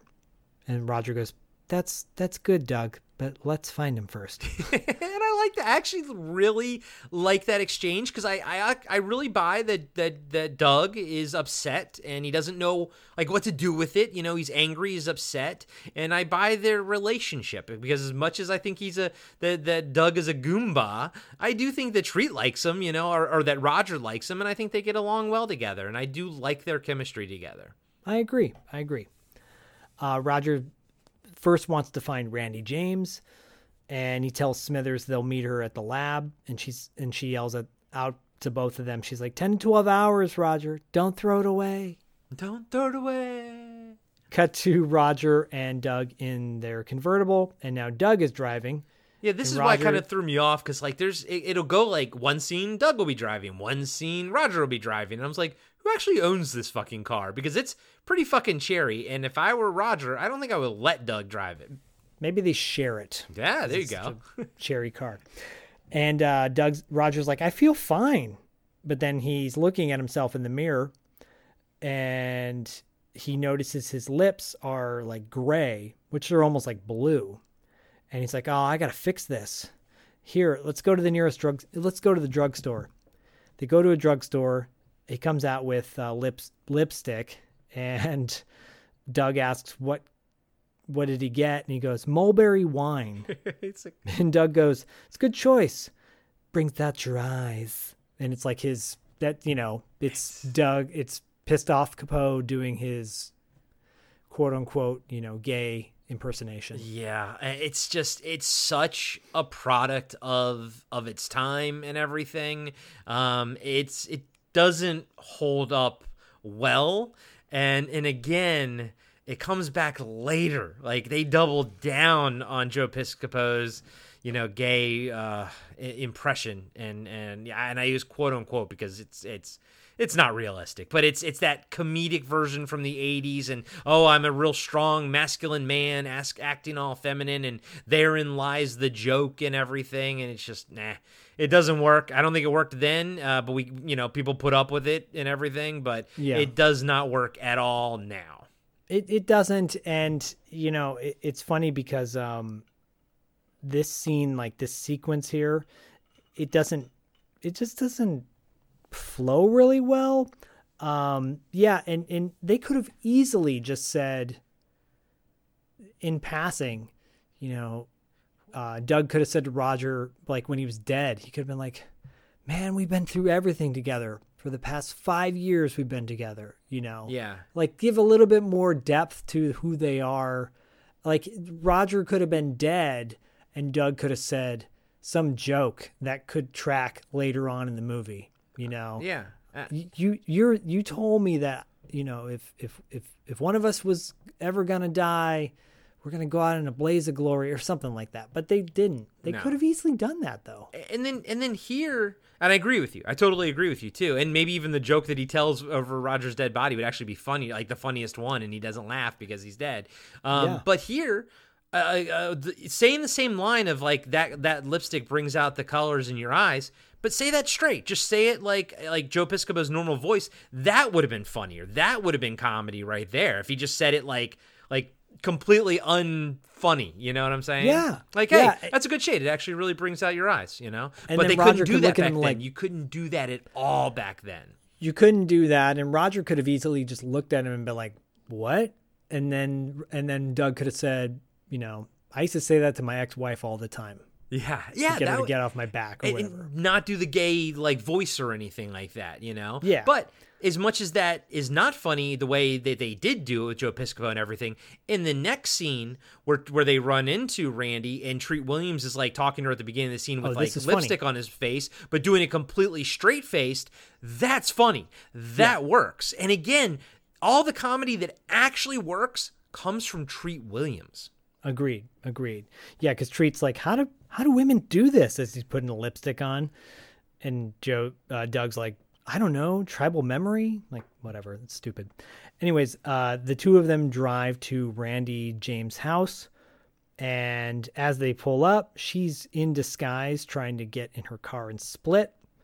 And they confront her, they grab her before she gets in her car, and she looks at Roger and she's like, what happened to you? Because he's got full-on red lips, And he goes, I cut myself shaving. And then Doug's looking at Roger and like giving him the sign, like wipe the shit off your face, and kind of does a sideways thing where he gives him a handkerchief. So Randy can't see, and he's wiping off the rouge off his lips. But see, that's funny. That's funny. That scene was funny right there. That was funny. Randy says she's leaving because she got scared. They bring her into her house to question her while Doug is takes his jacket off and he pushes up his biceps and he's pushing him. Oh, he's got his arms crossed and he's doing that technique that Uncle Rico does in Napoleon Dynamite where he's making his biceps look bigger. You know? But that was funny. This is like him being serious. Did you notice when they first walk in there? First off, her decor is amazing, but there is this weird device over sort of next to her that they don't call into, like, they don't really make note of, but I paused it and it's the size of, like, almost the size of her, but it's a telephone with a TV on it. So basically it's for video calls, right? But it's the size of like a freaking water fountain, essentially, maybe even bigger. But it's right next to her. It's got like a TV monitor and a telephone next to it. And I was like, oh my God, like that's Skype. That's like the original Skype device, you know? The original Skype device. Yes. Yeah, but she has some great decorations, some great 80s decor in this apartment. It's classic 80s. Yeah. Her couch is like what is it, zebra skin or zebra print or something like that, or white tiger print, I think. This movie is worth watching for the decor alone. She's got a sweet VCR, which you're going to find out about in a second, too. And Doug says, Roger tells her that he got decompressed and he wants to find the guy who did it. She says she can't help him. She doesn't know anything. Doug starts going through her purse. She gets pissed off, but he's pulling out, she's got clothes in there. He pulls out a pair of panties and he's like, oh, extra panties, dead giveaway. Stupid. Jesus really? Christ. And pulls out a VHS tape. They take the VHS tape, pop it in a sweet VCR. The screen pops on, and it's Vincent Price. Vincent Price! Lying in a bed, dying. Oh, no. And he says, Princess, this may be the last time I ever talk to you, and I want you to know certain things that I was unable to say until now. And then suddenly, right before he says anything else, there's gunshots in Randy's like back sliding door, and shatters the sliding door, and 2 mutated zombies come in. I will refer to these 2 zombies because I was like, they don't have names. I'm just simply going to call them Zombie Dana Carvey and Zombie Bubba Smith. Okay, so Zombie Bubba Smith is played by DeJuan Scott, and the reason I bring it up is because he was in 2 episodes of Misfits of Science, show that we covered on TV Obscura, so go check that out if you haven't. And Buddy, what did you call the other one? Zombie Dana Carvey. Zombie Dana Carvey is played by Pons Maar, M-A-A-R, and bro, he played Saurod in the Masters of the Universe movie, the reptilian bounty hunter that Skeletor kills, aka my favorite character in the movie. And of course, like when he died, when that movie came out, I saw it in the theaters, 87, I was 9 years old. When he died, I immediately thought of Boba Fett because he was my favorite character, and I go, of course he fucking died. And that's when I realized that I only like characters that have barely little screen time, really cool designs, and die in the movies. That's when it kind of like solidified my lot in life. But Saurod, I loved that fucking character, and he fucking died. He was so cool looking. But yeah, this fucking dude played him, man. That's funny because he's like licking his lips and making weird mouth movements. And I'm like, oh, it's like he's acting like a lizard. It was 1 year prior. So yeah, pretty much. Yeah, he still had it ingrained in him. He's like, this is what I was going to do as Saurod. But now I look like a zombie Dana Carvey. And the other one was giving me vibes of the zombie from the beginning of Night of the Comet. Totally. The alleyway zombie. Great callback. Yes, I agree. They start shooting at Roger and the 3 of them. Doug and Randy run through the like from the living room, they run in the bedroom area to the outdoor area of the house, and they don't get shot. But Roger goes to shoot back at them, and he gets pelted a bunch of times by their guns, like dramatically.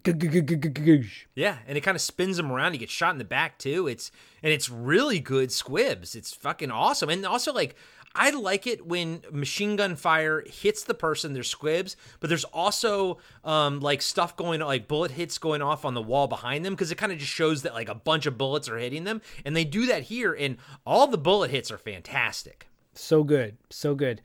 And Doug yells out, "Remember the good old days when guns killed people?" It's kind of funny, actually. I feel like that was actually scripted, like a scripted line, you know, and that's why it was funny.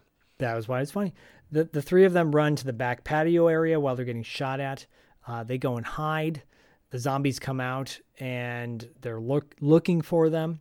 Dana Carvey zombie looks into a hot tub, which has a table next to the hot tub with a boombox. Foreshadow. Just keep that in mind.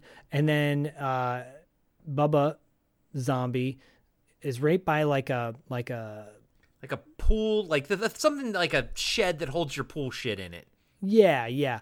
And he punches through the door of that shed, and he pulls out Doug. Roger comes out of the water of the hot tub and pulls Dana Carvey into it, and they start beating the shit out of each other. Roger eventually gets out of the hot tub and throws the boombox into the hot tub, electrocuting zombie Dana Carvey. AKA Sauron or whatever his name was. Sauron, yeah. Doug is fighting Bubba zombie and gets knocked into a table that has like a umbrella. He takes the umbrella, half the umbrella stand off, like the spiky part that goes into the ground, and he shoves it into Bubba, who eventually falls into the nearby pool. And this is where I realized I didn't quite understand what was killing them. The electricity, totally understand. But then the Bubba zombie, he just gets impaled, falls into the water. You would think that he would like get up shooting, but doesn't, you know? And I don't know if we didn't really sort of touch on it, but these two guys are totally zombified looking, right? Like they're totally zombified. So you got to figure they're at the tail end of their 12 hours, I guess. And this is, you know, me, guys and gals, and of course Zach does. This is me, like, world building. So I'm like, okay, but how did you motivate these guys to be goons for you? Because you bring them back to life. You know, do you tell them that, like, you do what I say you're going to do? I assume what you do is you tell them, do what I say, and then I promise I will fix you and extend your life. And they don't know that that's impossible, and they're going to melt regardless. You know what I mean? So I was just trying to figure out, like, what would the motivation to these goons be, right? Well, it's tracks with Doug later that they maybe have been dead so long that they're brain dead and they can now be manipulated. Oh, God. Yeah, good point. You're 100% correct. When they're quote unquote brain dead, then they can just be sort of manipulated and told what to do. We find that out later with Doug. Okay, good call. You're right. I should have used that knowledge here. Okay. But regardless, like both of these zombies, if they didn't fulfill their task, they are going to be puddles in probably about an hour and a half anyways. Exactly. Randy walks out from the carnage and she says, "What's going on?" And Roger says, "Looks like someone wants you dead." And she's like, "I just play a tour guide.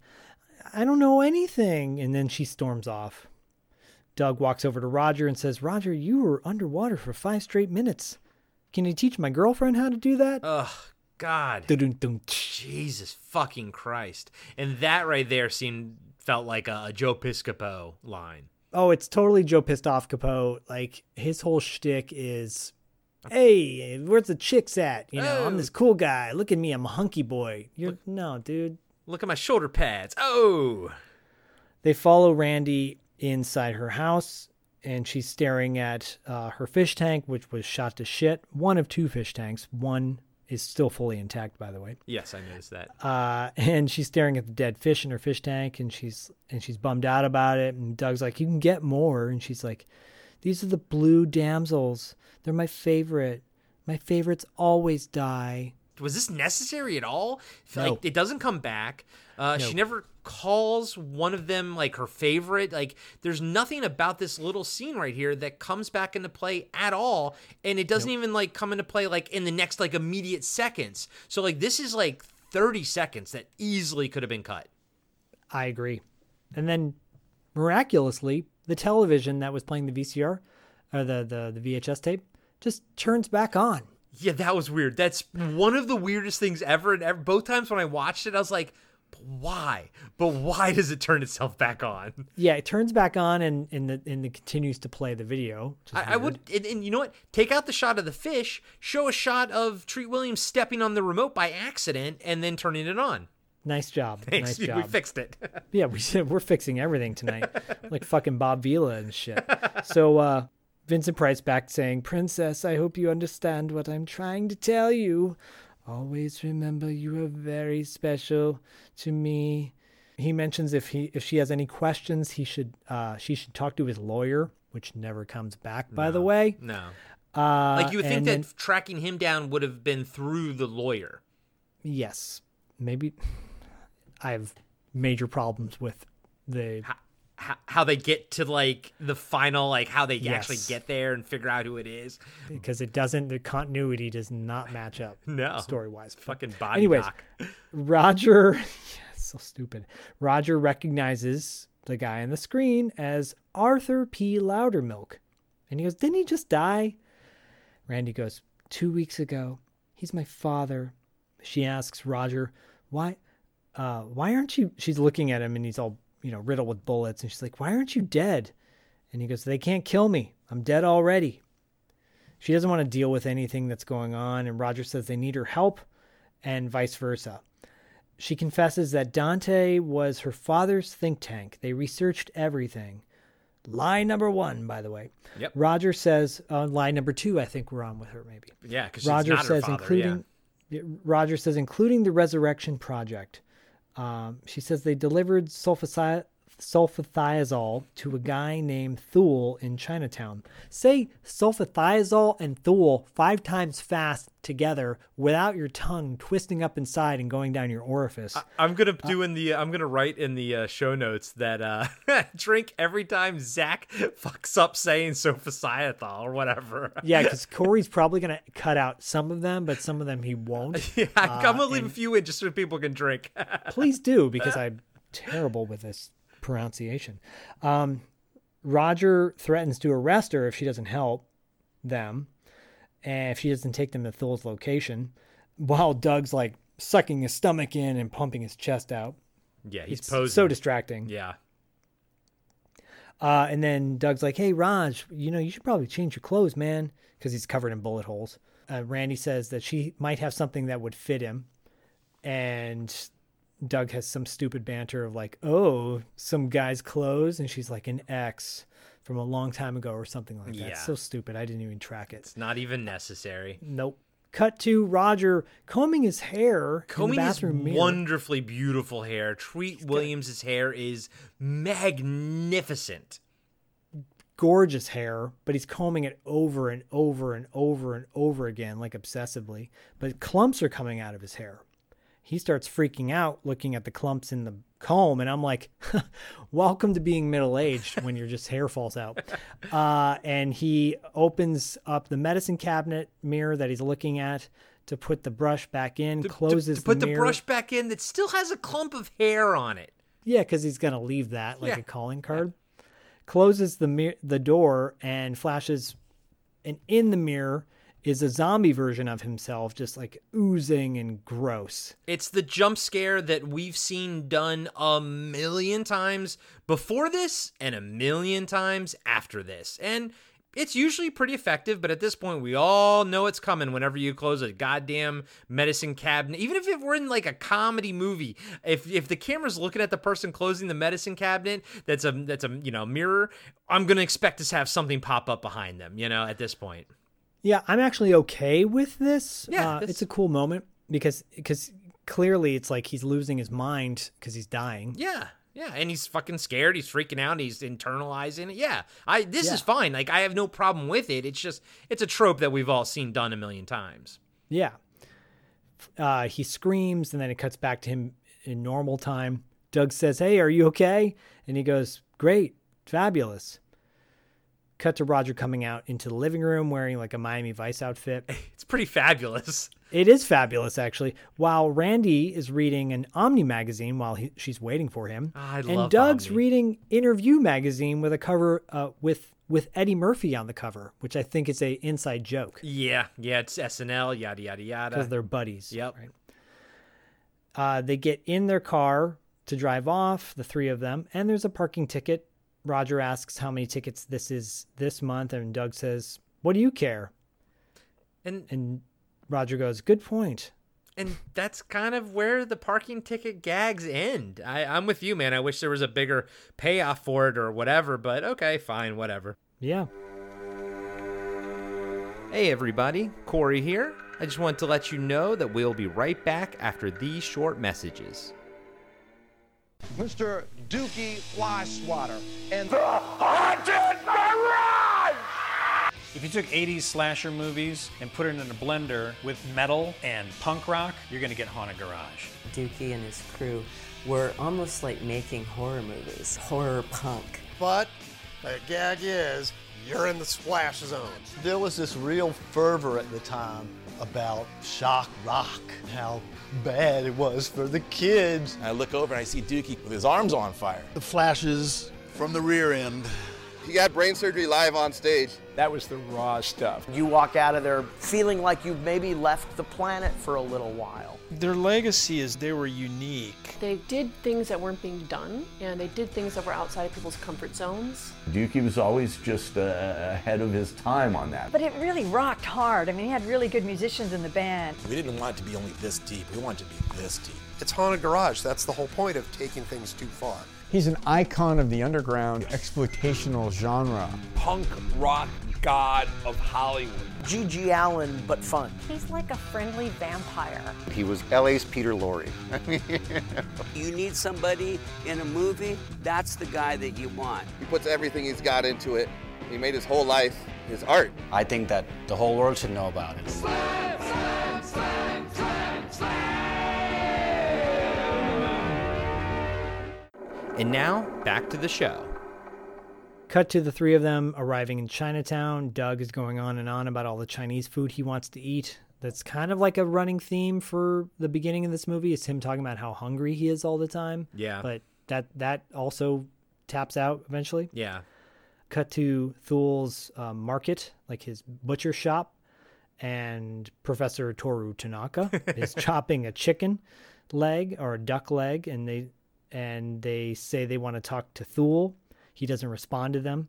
Roger keeps telling them that they're the police. They want to talk to Thul. He puts the badge, his wallet badge, in front of Toru on the table in front of the cutting board. And Toru chops it in half, which is funny. And Treat Williams, Roger, is so crestfallen when he looks at his wallet cut in half. Actually, that right there, like the facial reaction of Treat Williams is one of my favorite like things in the movie. He's just like, why? Why did you do that? It's a great wallet. It's really funny. And then Doug grabs Toru and he goes, "Listen, Mungo, we're cops. If Thul's not out here in 10 seconds, we're going to kick some honorable ass." Oh, yeah, that's a nice little racist joke. Oh, so racist. Suddenly, Thul comes out and tells Randy, "Always a pleasure to see you." Thul comes out and sells him a Mogwai. Right. Roger asks to see the man who takes deliveries for Dante Pharmaceuticals. And he says, "You found him. May I help you?" And Roger wants to know what Dante sent.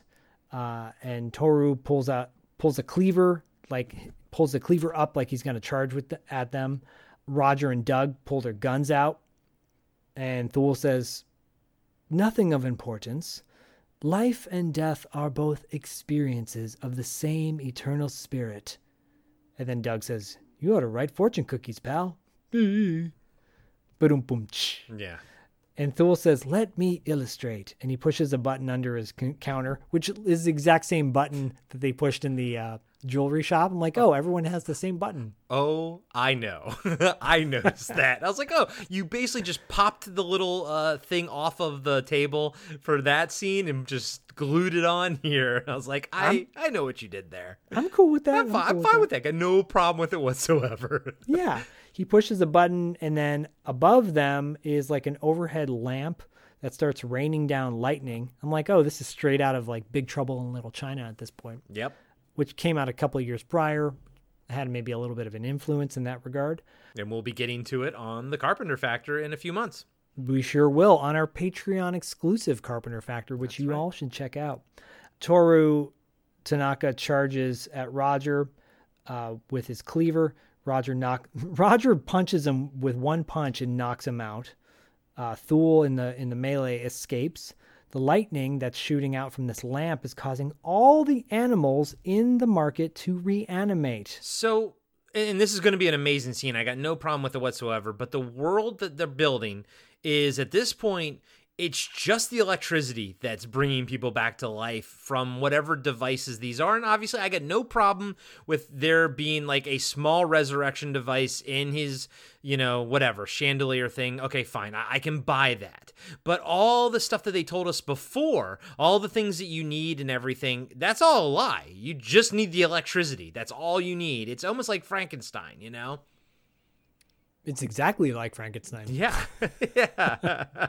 Yeah, you're right. And so, yeah, this is a crazy scene because all the animals are coming to life. Like a liver jumps off of a counter and hits Roger in the face. So now he's battling a liver. And he's like, what the fuck? Yeah. And it's great because, like, Treat Williams is doing a great job, like, having it on his face and fighting with it. But yeah, I love him yelling, like, what the fuck? Right? That's funny. Yeah, that's funny. Doug is battling a pig and he's like talking shit to the pig, which is stupid. But the pig looks fantastic. Pig looks great. That's the weird thing about it. Like, all the dead animals in this, and Randy's getting attacked by ducks that are like cooked and everything. All the dead fake animals are fantastic looking.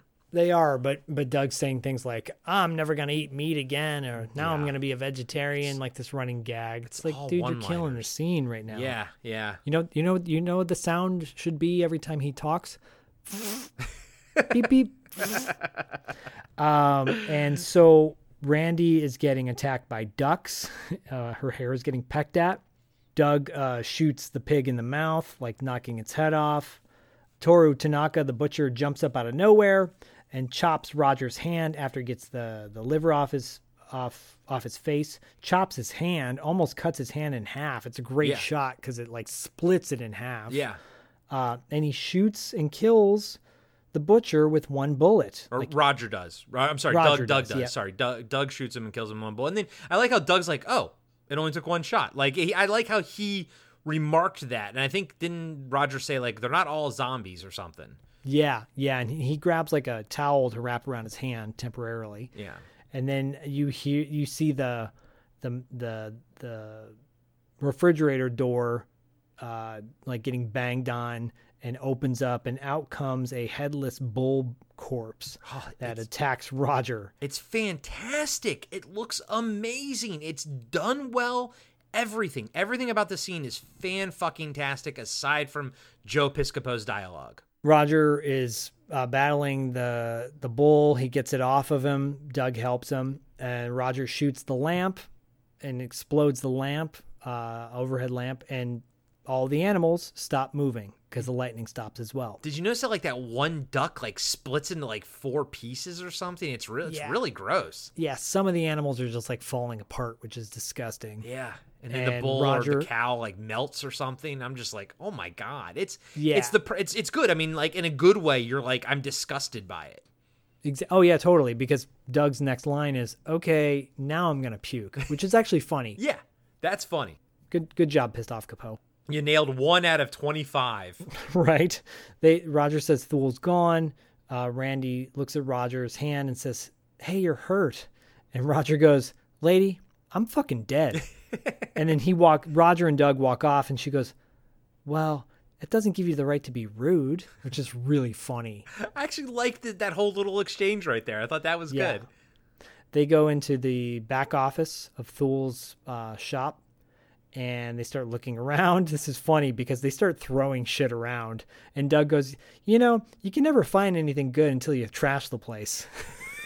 It's just funny. And that was the line that I wrote down, and I said that was Joe Piscopo's best line in the movie. And I agree with you. That was funny. I fucking like that because he says it, and he just knocks a piece of glass over or something gleefully, because he knows what he's doing. That was a good line. That was well done, and I think that was probably scripted too. And it's funny because I thought about, like, in every cop movie, they always trash every place. Yeah. And now they're calling it out. That's good. That's funny. That's a good line right there. Yep. Doug's looking at a machine on the table that is has wires hooked up to a duck head on a piece of metal, and he turns it on, and the duck head comes to life and starts quacking. Zombie duck head. Roger even looks at it. He goes, "Oh, zombie duck head. What a concept." And then Roger gets all excited. He finds a piece of paper. He goes, "We got him." This is so funny. He goes, "We got him." And Doug walks over to look at it. It's a piece of paper, and he goes, "It's dates and initials." Like, how did you fucking know in this office that this little piece of paper that has initials on it and dates, this is the incriminating evidence they needed, right? Yeah. For me, I think I enjoyed it because I think Roger grabs the duck by the mouth, the bill, to kind of keep it from quacking, at this point, he doesn't even fucking care anymore. He's like, a severed duck head quacking does not bother him at all, and he just fucking pinches the mouth shut. Doug finally turns off the machine to get it stopped living. And Doug's like, this is funny because he's like, dates and initials. What does it mean? And Roger goes, I don't know. He goes, but that last one, APL, Arthur P. Loudermilk, that's a stretch, dude. That is a fucking stretch. I mean, yeah, it is. I will say that I've seen cop movies that have a thinner stretch than this one. So, This is pretty thin, though, because Roger goes, it's a list of death dates. Like, what? It is? Yeah. And then he goes, Doug says, who do you think they are? And Roger goes, well, only one way to find out. And cut to the three of them back in the car. Doug's driving, Randy and Roger in the back seat, and Randy is sewing up Roger's hand. Very nicely, by the way. And Roger's looking more deathly. After she sews up his hand, she uses her teeth to bite the string and just cut it, I guess. Yeah, I was like, why is this scene even necessary? But I think, looking back, and I think what you called how the butcher knife kind of, I think it was supposed to be more damaging, and I think she was putting his hand back together, but it just didn't come off that way, and I was like, why do we need this scene at all? You don't, because you're supposed to get the sense that they're interested in each other, but they don't do enough throughout the movie to really define why they would be interested in each other other than just being attracted. Yeah. There's nothing else other than attracted. I think you could have cut this scene right here, this scene in the car, her stitching him up. And it's only a minute. It's only 45 seconds. Not long at all, but I don't think it's necessary, to be truthful. This scene could have been 10 times better if while she's sewing him up, she said, I'm sorry I didn't trust you guys, or I'm sorry that I led you guys astray. Thank you for saving my life back there. Yeah, because this scene doesn't inform anything about the characters, any of the characters. And that's why it feels useless, because there's nothing there that we don't already know, No, and Roger could have said, I may be living on a short sentence, but I can still appreciate a beautiful woman or something. Yeah, there you go. Yeah. And so they arrive at a library, which I think it's not LA Library. It's Beverly Hills Library, I think. Yeah. And Doug's like, oh, I never been to one of these. Never been inside of one of these. Just shut up. Just shut up, Joe Piscopo. Just shut up. This is the beginning of a sequence where I'm just like, oh, really brings down the energy. Yeah, the pacing up until this library scene, the pacing is just boom, boom, boom, boom, boom, and then luckily that when it does drag, it's very short because the movie itself is very short, but it's noticeable in this scene right here. Yeah, because this cuts to them looking through obituaries and newspapers of people. And Roger's got a stack of newspapers, and he gives them out to everybody. And Doug's like, hey, can I have March? Which doesn't mean anything. And then Doug says, while they're looking through the papers, he goes, this is amazing how many people have died in the last 3 months. Many of them I haven't even heard of. Stupid. So dumb. So terrible. Dumb. Randy is reading the names of deceased people, like a guy who was the Denim King, then a microchip wizard, and other millionaires. And then Roger goes, see a pattern? And Doug says, sounds like a bunch of wussies to me. And then Roger goes, they all have disposable cash. And Randy goes, rich dead people. And Roger says, yeah, this is not a routine case. Guess they can have their obituaries back. And suddenly he looks at his hands, and they're getting older. And then he looks at the clock, and he's having a moment. Doug asks why he looks so freaked out all of a sudden. Bro, I'm fucking dying. I died. I'm a zombie. Now I'm on a ticking time bomb to become a melting pile of goo. Why do you think I'm freaking out? I should have freaked out before now. He should have said that, but instead, this is what he says. These obituaries, they're writing new ones all the time. They're writing mine right now. Roger Mortis, beloved husband of nobody, father of none, who always thought he had to go out in a blaze of glory. Suddenly he just freaks out. He leaves their area of the library, and he's running, quote unquote, running out of the library in the most, they told him, don't worry, we'll speed this up. Just jog. He's jogging through the library dramatically, right? With Joe Piscopo. Joe Piscopo is in full pursuit running after him.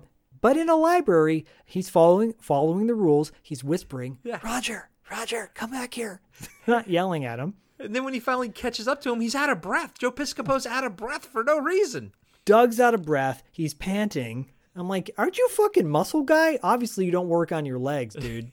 Yeah, no cardio whatsoever. No cardio. And Doug's like, Raj, we don't got time for this. Well, duh. And Roger goes, I can't live a lifetime in 6 hours.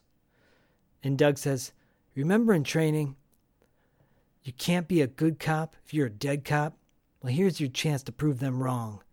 You're good and you're dead. Let's go find these suckers and trash their ass, man.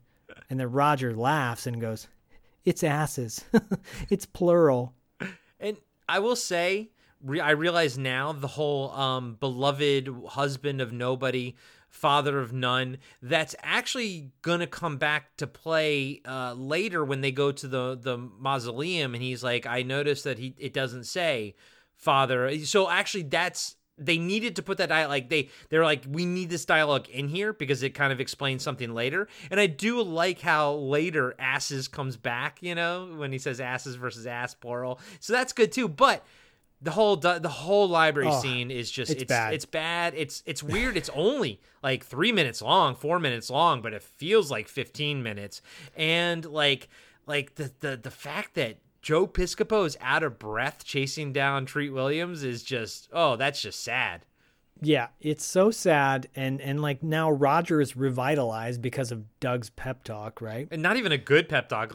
They said you can't be a good cop if you're a dead cop, but you can be both. Even Treat Williams, not Roger, but Treat Williams, almost looks at the camera really? Is that the dialogue we're going with here? Okay, all right. Okay, because I thought Doug had something about, live for the moment, or let's make sure this doesn't happen to anybody else. Yeah, that would have been better. Let's get these guys so that no one else has to fucking deal with what you're dealing with, man. Let's make sure the dead stops with you. There you go. Wow. Yeah. Wow, look at this, guys. We're rewriting our own version, part 2. I think we did that with Deep Rising, too, didn't we? Yeah, we did, actually. I'm sensing a trend with Treat Williams. Maybe. Treat. This is the part where you tricked us. So cut to them, the three of them, back in the car. Now Roger's driving again. Yeah, I know. This is what threw me off. I was like, who owns this car? And cue the next, again, we're still rolling into the bullshit. I wrote all this down because I even paused it and I had Kristen watch this. I'm like, does this make sense to you? And she goes, no. So Roger's got a smile on his face. He's looking at Randy, who's in the front seat, passenger side, and Doug's in the back. And he starts telling a story. He goes, you know, the population of the world is so big now that half of the people who've ever lived are still alive today. If you took all the people who've died since the beginning of history and all the people who are alive right now, it'd be about the same number. I'll keep going. Yeah. So if anybody ever asks you when you're going to die, you just say, well, I don't know. So far, it's only happened to half of us. I'm with you and Kristen. I didn't understand this, and I rewound it as well because I was like, oh, this could be an interesting factoid. But I'm like, so wait, are we saying that all the dead people, like what are we trying to say here? What? And nothing. Like at the end of the day, none of this has anything to do with anything like in the movie, because Joe Piscopo at the end of it goes, yeah, well, if you take the fucking weight of my ex-wife and divide it by the people in Cleveland, blah, blah, and then it just like, it fades out because it's like, even the movie's like, no, Joe, just stop talking. But this whole scene, what was the point of that dialogue about dead? The writer was like so fascinated by that factoid, I think, but they probably read it like in a Time magazine or something, but they did not convey it well on screen. It would be now what the only way you could save that scene is instead of Doug saying that stupid fat shaming line about his ex-wife being overweight, is if Doug goes, did you read that on Facebook? That would be funny. Yeah, that would be funny. That would be and funny. just cut, and then you cut to the next scene, which is the three of them in the elevator of a morgue. Back with Smithers. It's like, oh, that scene went nowhere. Didn't even need it. Need it. So the three of them are in the elevator, and Smithers, they get off the elevator and they start walking in the hallway of the morgue, and Smithers shows up. And Randy starts giving her shit like immediately. Immediately. Cat fight. Wow. It's so funny, yeah, because she's like excited to share some news with Roger, that some developments she's found, and Randy's like, "You work here?" Yeah. And she goes, "Yes." And Roger's like, "Yeah, she's an expert in forensic pathology." Oh, what a unique accomplishment. And Doug's like, did it get chillier than usual, isn't it? Which is actually funny. Yeah, that was actually decent right there. And I think that was probably Joe Piscopo. But why? Why did she hit the ground running with the cattiness? But we should note that, like, at this point, Roger is starting to look pretty bad. I think they actually, up until a certain point, they actually do a really good job of making his makeup kind of subtle, and then it stops being subtle. There's like a middle point, which is where we are here. But I like when he goes full on post the ambulance scene and everything. Me too. But the idea behind it all is that when he was alive, he was very stuffy and everything. And he basically comes alive after he's been killed, and he becomes more and more punk, more and more awesome, to the point where we'll talk about it, the ambulance scene. When he comes out of that, they turn him into like a full-on punk and everything, which was really big at the time. So basically, Roger becomes cooler the more dead he becomes. Agreed. He gets more like the zombies in Return of the Living Dead. Yeah, pretty much, yeah. So Smithers has Roger like on an examining table for dead people, and Doug even makes a joke about that. And she has him open up his shirt to look at his chest, and she sees the bullet holes, and she's freaked out. She's like, what's happened to you? And he is, like you said, he's falling apart. And she's like, based on my exam, you got like 3 to 4 more hours to live. You're decomposing more rapidly than expected. Roger wants to leave and get shit done, but Smithers says she might have found something. She found something in Dante's files to extend the resurrection beyond 12 hours. And then he goes, "Can you guarantee that?" And she says no. And he goes, "Then I can't take that chance." And then she goes, "Well, it's my job." And she starts saying this whole spiel about, Roger, 10 years on the streets, risking your life, and it's still not enough. Like, oh my God.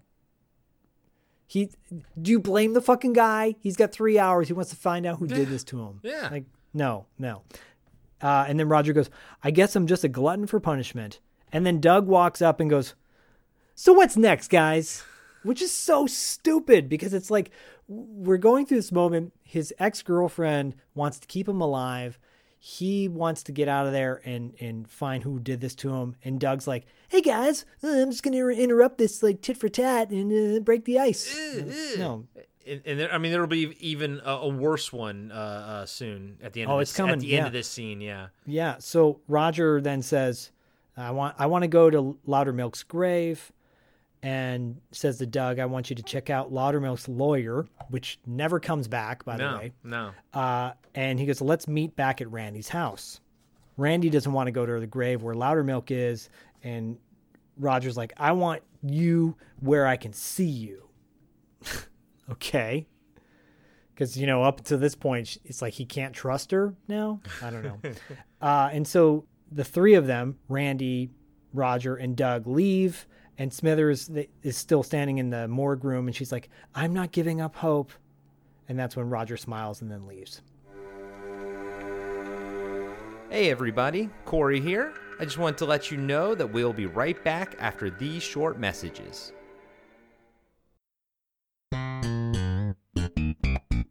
Hello! La la la. I'm Adam. And I'm Corey. And we are the hosts of Cartwright, a Seinfeld podcast. We are breaking down every single episode of Seinfeld as we watch it, reliving this amazing show. That's right. It's a trip down memory lane for all of us 90s kids out there. You can find Cartwright, a Seinfeld podcast on iTunes, Spotify, Podbean, and Patreon. La la la.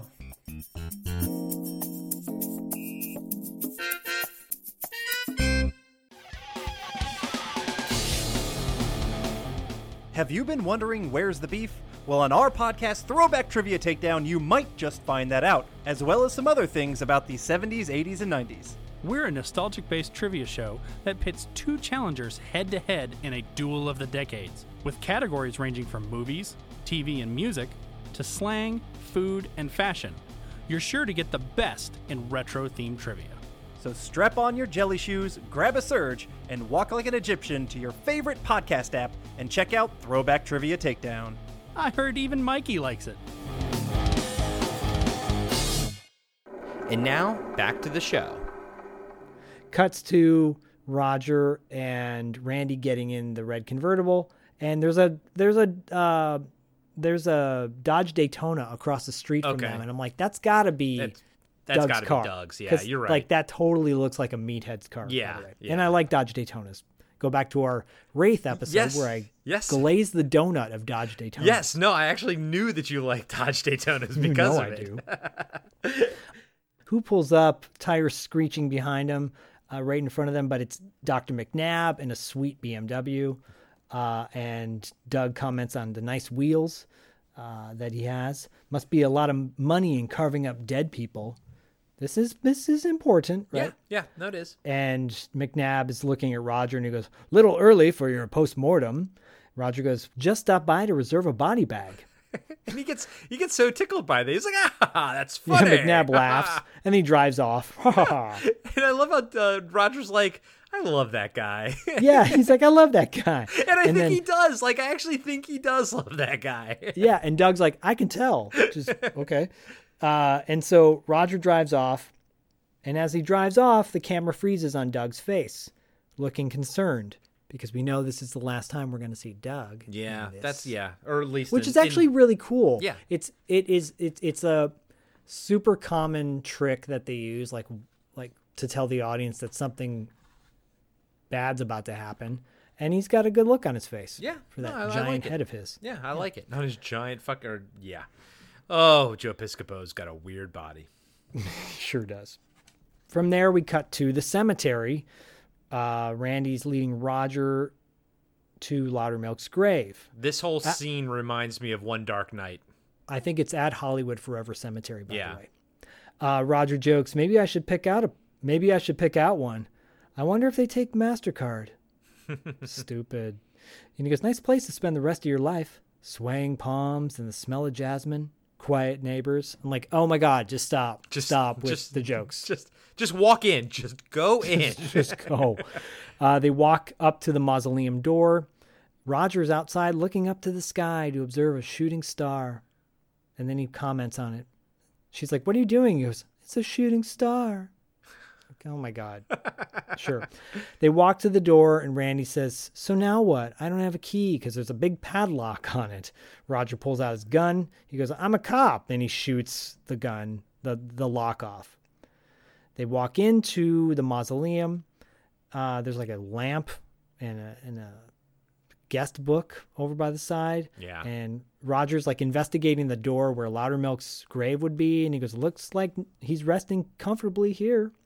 Randy's looking super unsettled. And then he says, what's your real relationship with Loudermilk? He goes, outside it says beloved husband, but no mention of a darling daughter. Yeah, and so I didn't even pick up on that until our conversation right now, but that's why I think that in the library, that dialogue was important for him to say, for Treat Williams to say, because that comes into play right here. But this could have been in the car after she was sewing him up, and he's looking at his hand, and he's like, he could have said, I'm falling apart here, you know? Yeah. And he's like, my obituary is being written as I breathe. Yeah. Yeah, no, that dialogue didn't have to happen in the library, or that scene in the library didn't have to happen. But that dialogue, I think, was necessary. Just at some point, they should have inserted it. And yeah, I'm with you. Probably the car, like when she's just have all of it condensed. They could have even just bought a newspaper, you know, locally, you know, but have it all condensed in that car scene, you know. And I get the whole they have to figure out the connection with the millionaires, sort of. They don't really need to. No, they don't, because it still will, like, all their destination will still lead to the same place, whether they understand the millionaire connection or not. So you could make that connection later when you get there. Them trying to, like, them trying to figure out all the dead people in the obituaries. It was a little bit convoluted. Yeah. And so, by the way, I want to point out the fact that, you know, he had like a rag around his hand at the butcher shop, and then now he's got this very fashionable purple band around his arm that matches his jacket. So I would have liked to seen a scene where he rips fabric from his jacket, but because I'm kind of thinking that's what they were implying. Yeah, no, the inside of his jacket. I noticed the exact same thing. It's not a bandage. It's like fabric that matches his jacket, and it's very cool. It's really neat. Yeah, I rock that. So so he's like, you know, no mention of a darling daughter, and she goes, all right, see, I met him in the hospital. I was there for drug rehab. This reminds me of a Kristen Wiig character where she's constantly lying. Yeah, I was there for drug rehab, and he took me under his wing. See. Daughter he never had. And while she's saying this whole spiel, Roger picks up a photo of Loudermilk with Ronald Reagan. It's so 80s. It's so funny. Fucking So 80s.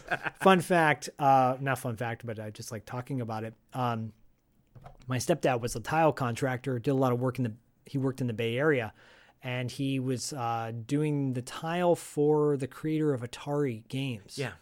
And he was in his basement, and there were stacks of Atari games everywhere. And Mike had all the tiles, like, where do you want me to put this? And the guy's like, just move those boxes out of the way. And there's a big picture of him with Ronald Reagan. He's like, where do you want me to put this? He goes, just throw it over there with the rest of the junk. Jesus Christ. No one cared about Ronald Reagan. Oh, Ronnie. Oh, Ronnie. I did. Hey, I'm going to go eat some jelly beans. I'm going to go eat some jelly beans and be resurrected by, what day is it? I don't know. Okay, so Randy says, see, he got me this great house, and he set me up with a great job at Dante's Pharmaceuticals, see, yeah, and I bet he never knew what kind of snake hole he was dropping me in. Lies, lies, more lies. And Roger goes, so this zombie thing comes as a complete surprise. And she goes, I swear, see, I swear. Roger turns on the lamp to get a better look, I guess, of things around. And when he turns the lamp on, he sees numbers written on the inside of the lamp in red paint. Yeah.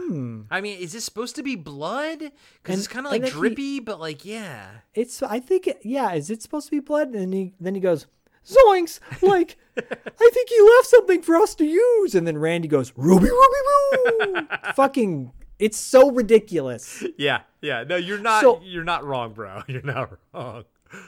Someone had the time to write the numbers down. Well, we know that there was a body put inside that morgue, and it's not Loudermilk. Right? Yes. Inside the mausoleum. And so was it Loudermilk that wrote the name? No, but Loudermilk's running the whole show. So or a dude that they put in there but wasn't dead yet. Yeah, and he wrote a code? Like, just write someone's name, you know? The code that spells out more than Body Doc. Yeah. More letters than Body Doc, by the way.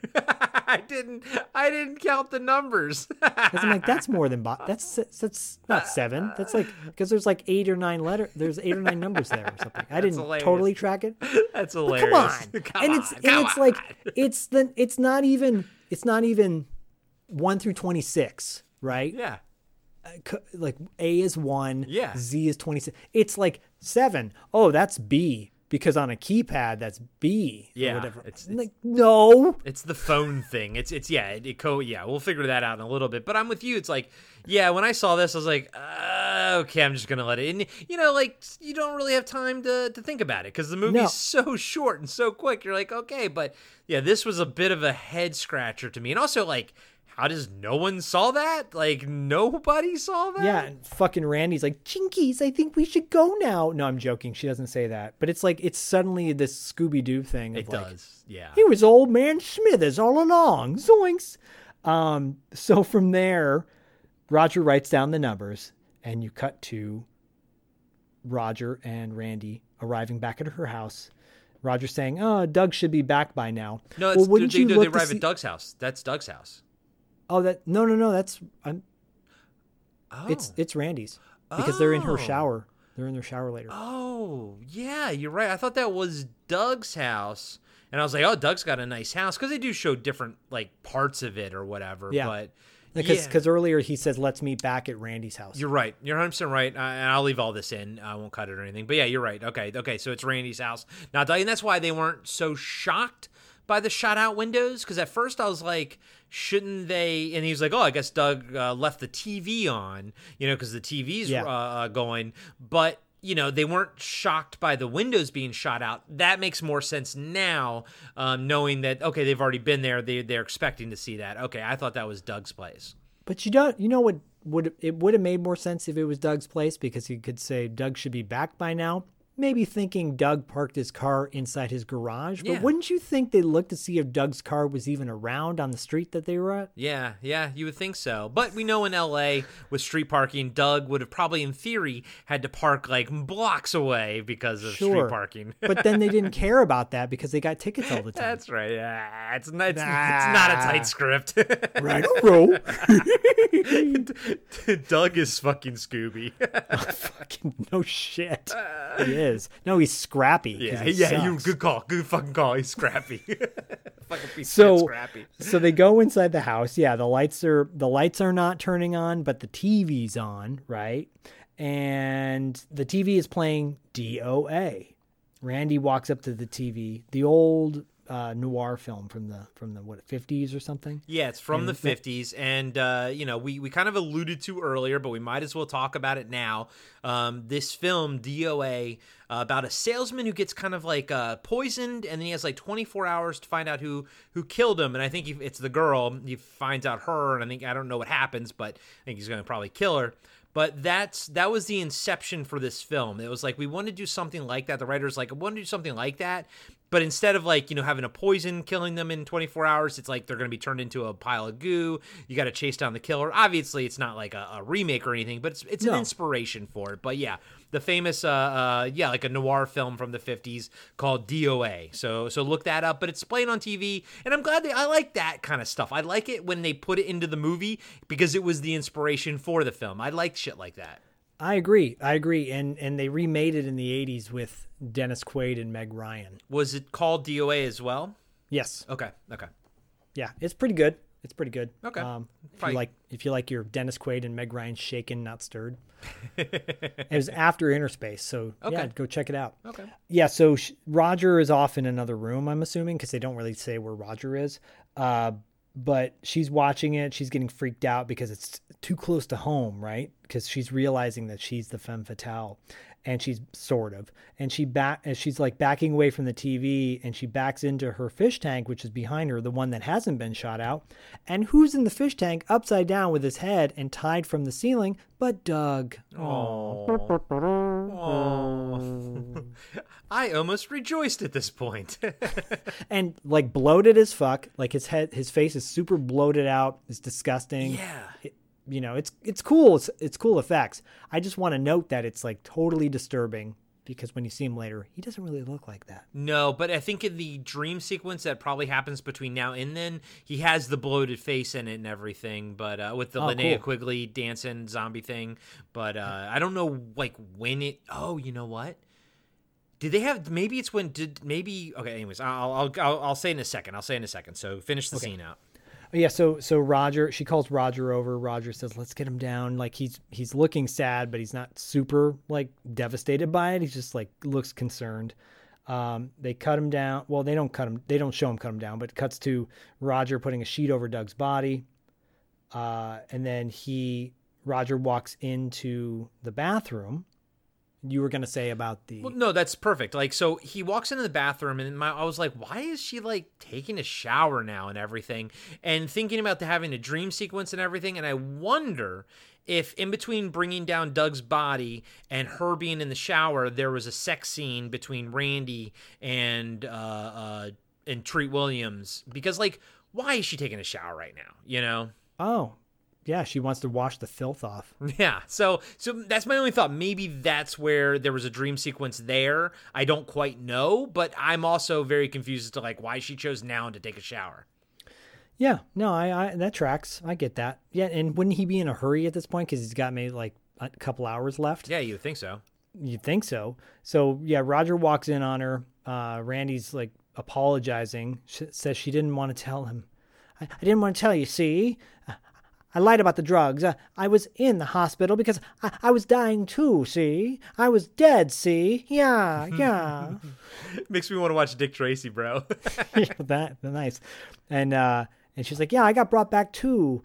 And they said, but I'd have a normal lifespan, see? As long as I help them. Yeah. And Roger asks, who? Who helped who? But before she could answer... She looks at her hand. She looks down at her hands, and her hands are decomposing. They're getting old. And so this effect, by the way, amazing. So what it is, they filmed it in reverse. She had the fake old makeup on and everything, and what they had off screen, just barely off screen, was airbrushes painting her hands skin color, like spraying them skin color. But if you go in reverse, it looks like they're losing their skin color, and you see the veins and everything underneath. And I was like, it's fantastic. It looks amazing. And I was like, is that stop motion? How do they do that? But it doesn't look like stop motion. It's because it's in reverse. That's awesome. Yeah, it's really cool. And what happens next is probably one of the most disturbing parts of the entire movie. So she looks up and the side of her face starts melting, and thank God for 4K Blu-rays because you can see the cords, the strands, because that's her face, and he basically, Steve Johnson's like glued like real microfiber strands to her face and just pulls. Like that's her face being truly like elastic. But you can see like the 8 strands that are kind of hanging, getting pulled, but you couldn't see them on VHS back in the day. Like it's only because we're fucking watching shit in 4K and everything that you can see it, but it still holds up today. It doesn't even matter. You can barely see the strands. Like I'm only calling it out because, you know, it's what we're doing here. We're 3 hours in, but it's really good. It holds up well. You can barely see them if you're not looking for them. And it's very, very effective. And like all the zombie makeup and everything in this movie. It's done so well. It's truly the best part of the movie, I think. Treat Williams and the zombie shit are the best parts. I agree. And I love how you're like apologizing for this when we've really called out the flaws throughout this movie. We really have. And but again, I just want to say, I'm sorry about what I'm about to shit on. I'm sorry about what I'm about to say. And again, I want to remind everybody, I fucking love this movie. It's fucking we great both movie. Do. Just like we both do. I know. But we're being honest. Yeah, we're being honest. And honestly, there are moments where just like, but yeah, it's all good. Yeah. She's like apologizing to Roger. She's apologizing the way I'm apologizing. Same way, yeah. And fun fact, Corey's face is falling apart as he's talking. As we're talking, yeah. It's all the whiskey. Like Rhino Row. Anyway, she's falling apart. Her body totally decomposes. Her head falls off, rolls over to the side of the shower, and then keeps talking, which I always think is funny because it's like, it's not possible.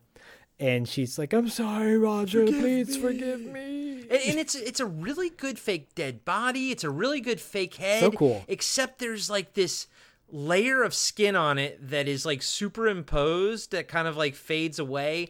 I don't mind it. Honestly, it's not a big deal, but it's okay. It's the only part of it that is dated. Because again, even with the strings, if you're not looking for them, you don't see them, and the effect is fantastic. Like everything about this scene is actually pretty fucking scary and really, really well done up until like this literal last shot of like her face. They superimposed her face on the zombie head, and then they kind of just do an After Effects fade away, you know? Yeah, it's a little cheap, but Roger's shocked, and I love this. He's shocked, and he leaves the bathroom and he goes in the hallway, and he's like panting because he's so freaked out by it, because he knows it's coming to him too. He knows that that's what's going to happen to him. He walks over to the phone, calls Smithers, but he gets her answering machine. He starts telling her that Doug and Randy are dead, and the answering machine cuts out. But he looks at the keypad on the phone. And he goes, numbers to letters. Oh, you mean the numbers? Zoinks! Yeah. It's like the numbers on the lamp are the same thing as the numbers on a keypad. Rhino Row. Oh my God. It's really fucking loose. Like you got to go, suspension of disbelief. It is so suspension of disbelief at this point. You just got to let it go, I guess. Yeah. No, I know. And I mean, at this point, we're already double the runtime of the actual movie. So, like, you don't have time to dwell on any of these things unless you're doing a 4-hour podcast about it. Then, of course, you're going to dwell on it. But when you're watching it, this shit just flies past you. And you're like, okay, I'm along for the ride at this point.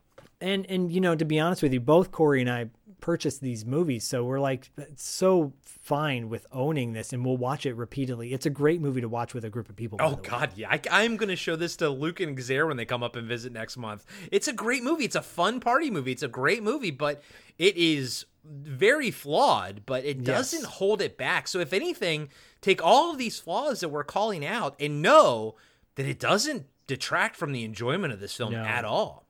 No. And it's funny because he starts writing out the letters to the digits, and he goes, he's like, it writes out body, and he goes, damn, that's it. Cut to the red convertible screeching to the hospital or the morgue. Roger gets out. He's driving that shit like he stole it, by the way. Driving like he stole it, and he's looking tore up from the floor up at this point.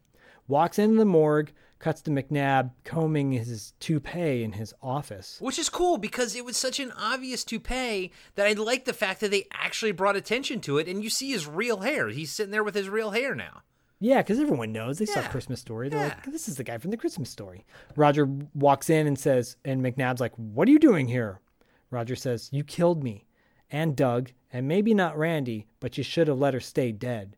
And McNabb asks, like, what are you talking about?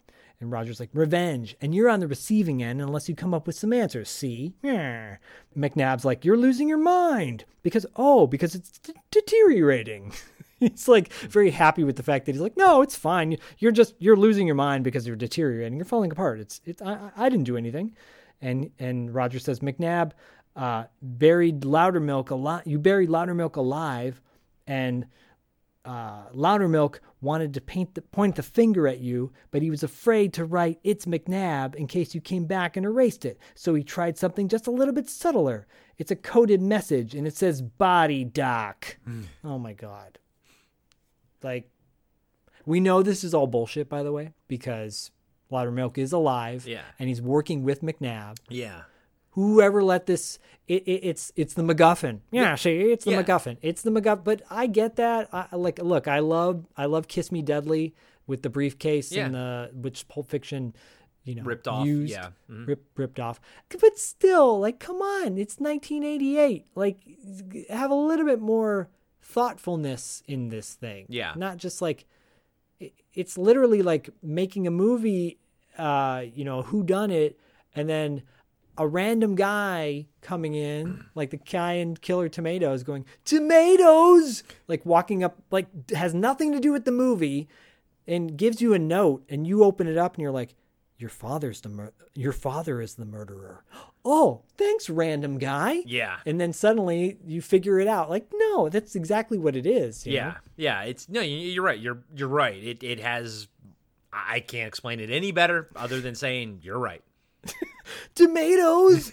So McNabb, zombies. McNabb laughs and he's like, "Well, this is what happens when you die. Your synapses fire, leading to all sorts of demented conclusions." Roger's like, "My mind has never been sharper."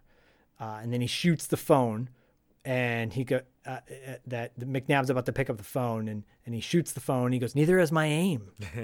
And McNabb's like super pissed now. And Roger asks, "How many others, Canfield, the Blue Jean King, or Oliver Lang," like all the people they were looking up at the library, he's bringing them back up again. This is the callback. Mm-hmm. He goes, "You take their money and you brick them up. Is that it?" And McNabb points at Roger and says, "That's a lie." Roger grabs his finger and he looks at the ring on his finger. He goes, "That's a nice ring. And that watch, I bet we can trace those back to the jewelry store heist." And like, oh, okay, these are kind of tracking. Yeah. And then he takes the ring off of McNabb. Roger starts saying that you resurrected the robbers to rob for you. He's putting all the pieces together. And McNabb's like, "Circumstantial evidence would never hold up in any court, see?" Roger says, "I'm not waiting on any court." And he points the gun at McNabb. And McNabb says, "I can help you." And Roger says, "Like you helped Randy James?" And he goes to shoot McNabb, but a dude comes out of nowhere and grabs the gun, and it pulls it up so it shoots up to the sky and doesn't hit McNabb. And it's two zombie thugs along with Thule. Yeah, and I like how the zombie thugs here look very different. All the zombie thugs are very different looking, and you don't even see these two ever again, which is kind of neat. I think that's really cool. Yeah, I like it too. And this is funny because McNabb asks for his ring back that Roger took off his finger, and he puts the ring back on. He goes, "Every job has its perks." And Roger says, "You're going to pay for this." And Thule and McNabb looks at Thule and he goes, "Silence him." And the zombies knock out Roger with the butt of their gun. And Thule asks McNabb, he goes, "How do you wish this man killed?" Cut to the exterior of the morgue in the front, and there's an ambulance out there. And McNabb is telling Roger, "I've come to love you like a son. Honest, trustworthy, dependable, like a freaking Boy Scout." And they walk to the ambulance and in front of the morgue, open the doors, and McNabb says, "Isn't it ironic you're going to spend your last moments inches from freedom in the front of a county morgue?" And they put him in the van, and they handcuff him to the side rail of the ambulance van, and there's a body next to him with a sheet on it. And McNabb says, "I hope you don't mind sharing the bed space." And he pulls back the sheet to reveal Smithers. Dun, dun, dun. Damn, man. Everyone fucking dies in this movie, dude. It's dark. It's dark. It's actually pretty fucking dark, man. Like, every time I watch this past two times, like even the second time I watched it, I don't expect to see her there. That one's kind of tough, you know?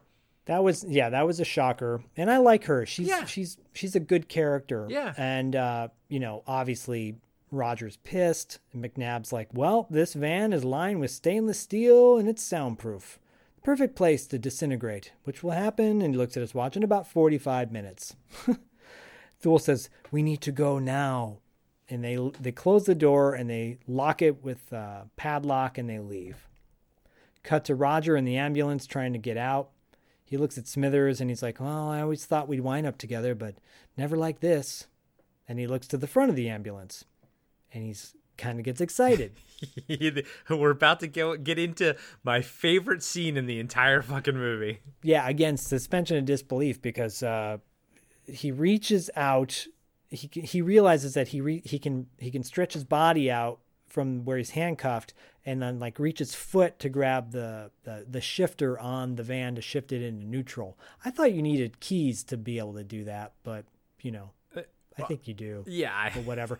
But what's cool in this scene is like as he's stretching out, the handcuffs are ripping at the flesh of his arm. That's what I was going to say. I really like that. I think that's really fucking cool. I love that too. And so he's able to shift the shifter on the ambulance from park to neutral, and the ambulance starts rolling forward. And he's kind of rocking, and he's going kind of slow at first, and he's got this look on his face like, oh yeah, this is great. Right? This is going to be good. He already knows that this is going to be a good time because it's a downhill shot the entire way. And he hits a car in front of him and it starts going too. And man, they start picking up speed, dude. And the look of just pure joy and happiness on Roger's face. It's a moment of zen, man. I love it, man. He is so like, this is gonna be great.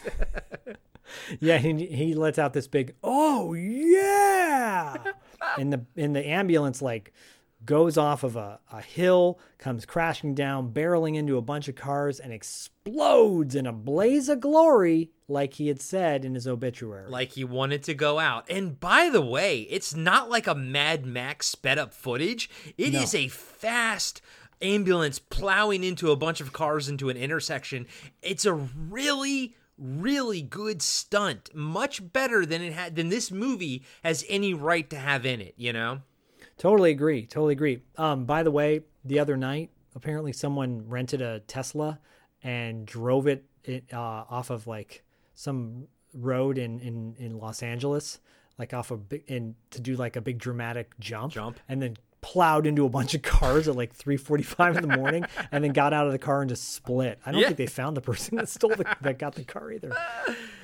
Reminds me of Ferris Bueller's Day Off. Yeah, dude, yeah. So the aftermath, there's an ambulance there, police officers there off his motorcycle, and there's 2 body bags on the ground, one probably being Smithers and one being Roger.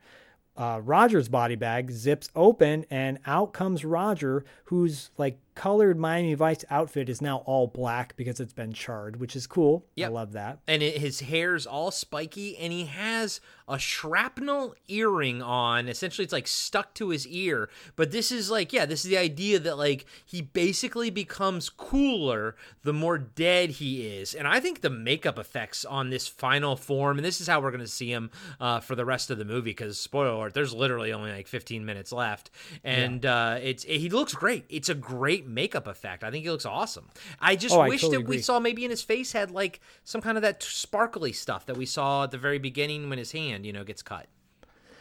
Yeah, I think if they made this now, they would do that. Yeah, right? They'd throw some CGI on it or something. Yeah. So the paramedics are freaked out, and they're like, "You're not looking good, man," or something like that. Yeah. And the motorcycle cop pulls his gun out on him, tells him to freeze. Do you recognize that motorcycle cop? I don't. Hawkins, no! It's fucking Shane Black. That's Shane Black? Yep. Wow. Yep. I wasn't paying attention enough, but Jesus, nice dude. Look at you. Well, I saw that he's in the credits on IMDb. He's credited as patrolman. And I was like, oh, is he in the beginning shootout or something? And then when I rewatched the film, I was like, oh, that's him. With the cop with the gun, the motorcycle cop. And then once you know it's him, you can see it. You can see the Hawkins in his eyes. Yeah. You know? Yeah. And this is after Predator. Yeah. So. Yeah, it's after Predator, so. Wow. Maybe he's friends with I bet he's friends with the director. Well, I was wondering if he had any connection to the writer, Terry Black. I don't know. Oh. Good question. Yeah, I don't know, truthfully. Maybe someone out there actually might know the answer to that. Is there a connection with Shane Black and Terry Black at all? Wow. Like, why is Shane Black in this movie here? Oh, interesting. Yeah. Or did Shane Black do any kind of punch up on the script? I kind of feel no. I feel like he didn't because the script's not that tight, you know? Yeah. No, agreed. Well, him as the cop, you know, he looks at Roger. He's like, "You're a cop?" And he says, "Detective Mortis, homicide." And he asks for the gun, the cop's gun, and he gets on his motorcycle and he drives off. And that motorcycle goes fast, by the way. Like, oh yeah, he's feeling so good now. Yeah, like, hell on wheels. Hey everybody, Corey here. I just want to let you know that we'll be right back after these short messages. Hey everybody, I'm Tim. And I'm Dean. And we're the hosts of Talking Back. We're a retro-based podcast covering movies, comics, video games, and more. Check us out every Monday where we hit the rewind button and dig into some of our favorite content from the past. We like to keep things fun, lighthearted, and informative. Do you feel like you need more nostalgia in your life? Then check out Talking Back. We're available everywhere podcasts are found.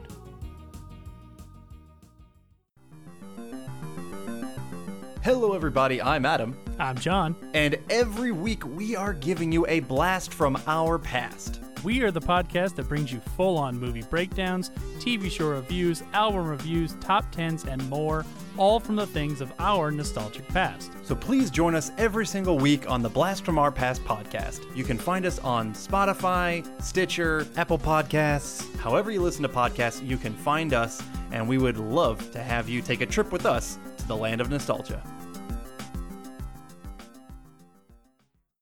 And now, back to the show. Cut back to Dante's Pharmaceuticals at night. McNabb is in the resurrecting lab with a bunch of older people sitting around the lab, sitting around the resurrection table. And he's discussing the untimely death of Arthur P. Loudermilk and starts to review his accomplishments. And he goes, "Well, why don't we have the man tell you himself?" And out walks Loudermilk. "Hello, everybody." I like your Vincent Price, by the way. It's very good. Oh, I'm working on it. You all hearing it now. He's workshopping it as we're doing this. Yeah, so it'll probably get better as the episode goes on. We only have 10 minutes left in the movie, though. No, but this is like pretty much the only other scene he's in, right? And Arthur walks out and he goes, "Friends and associates, how nice to see you all again." And some old dude is like, "I saw you buried, Loudermilk. Damn it, I saw you buried." Loudermilk says, "You were misled. The man in the grave is a volunteer personally selected by Dr. McNabb." And Loudermilk starts telling everyone that the demonstration they're about to see makes burial somewhat unnecessary. Cut to a crispy Roger on his bike en route to Dante.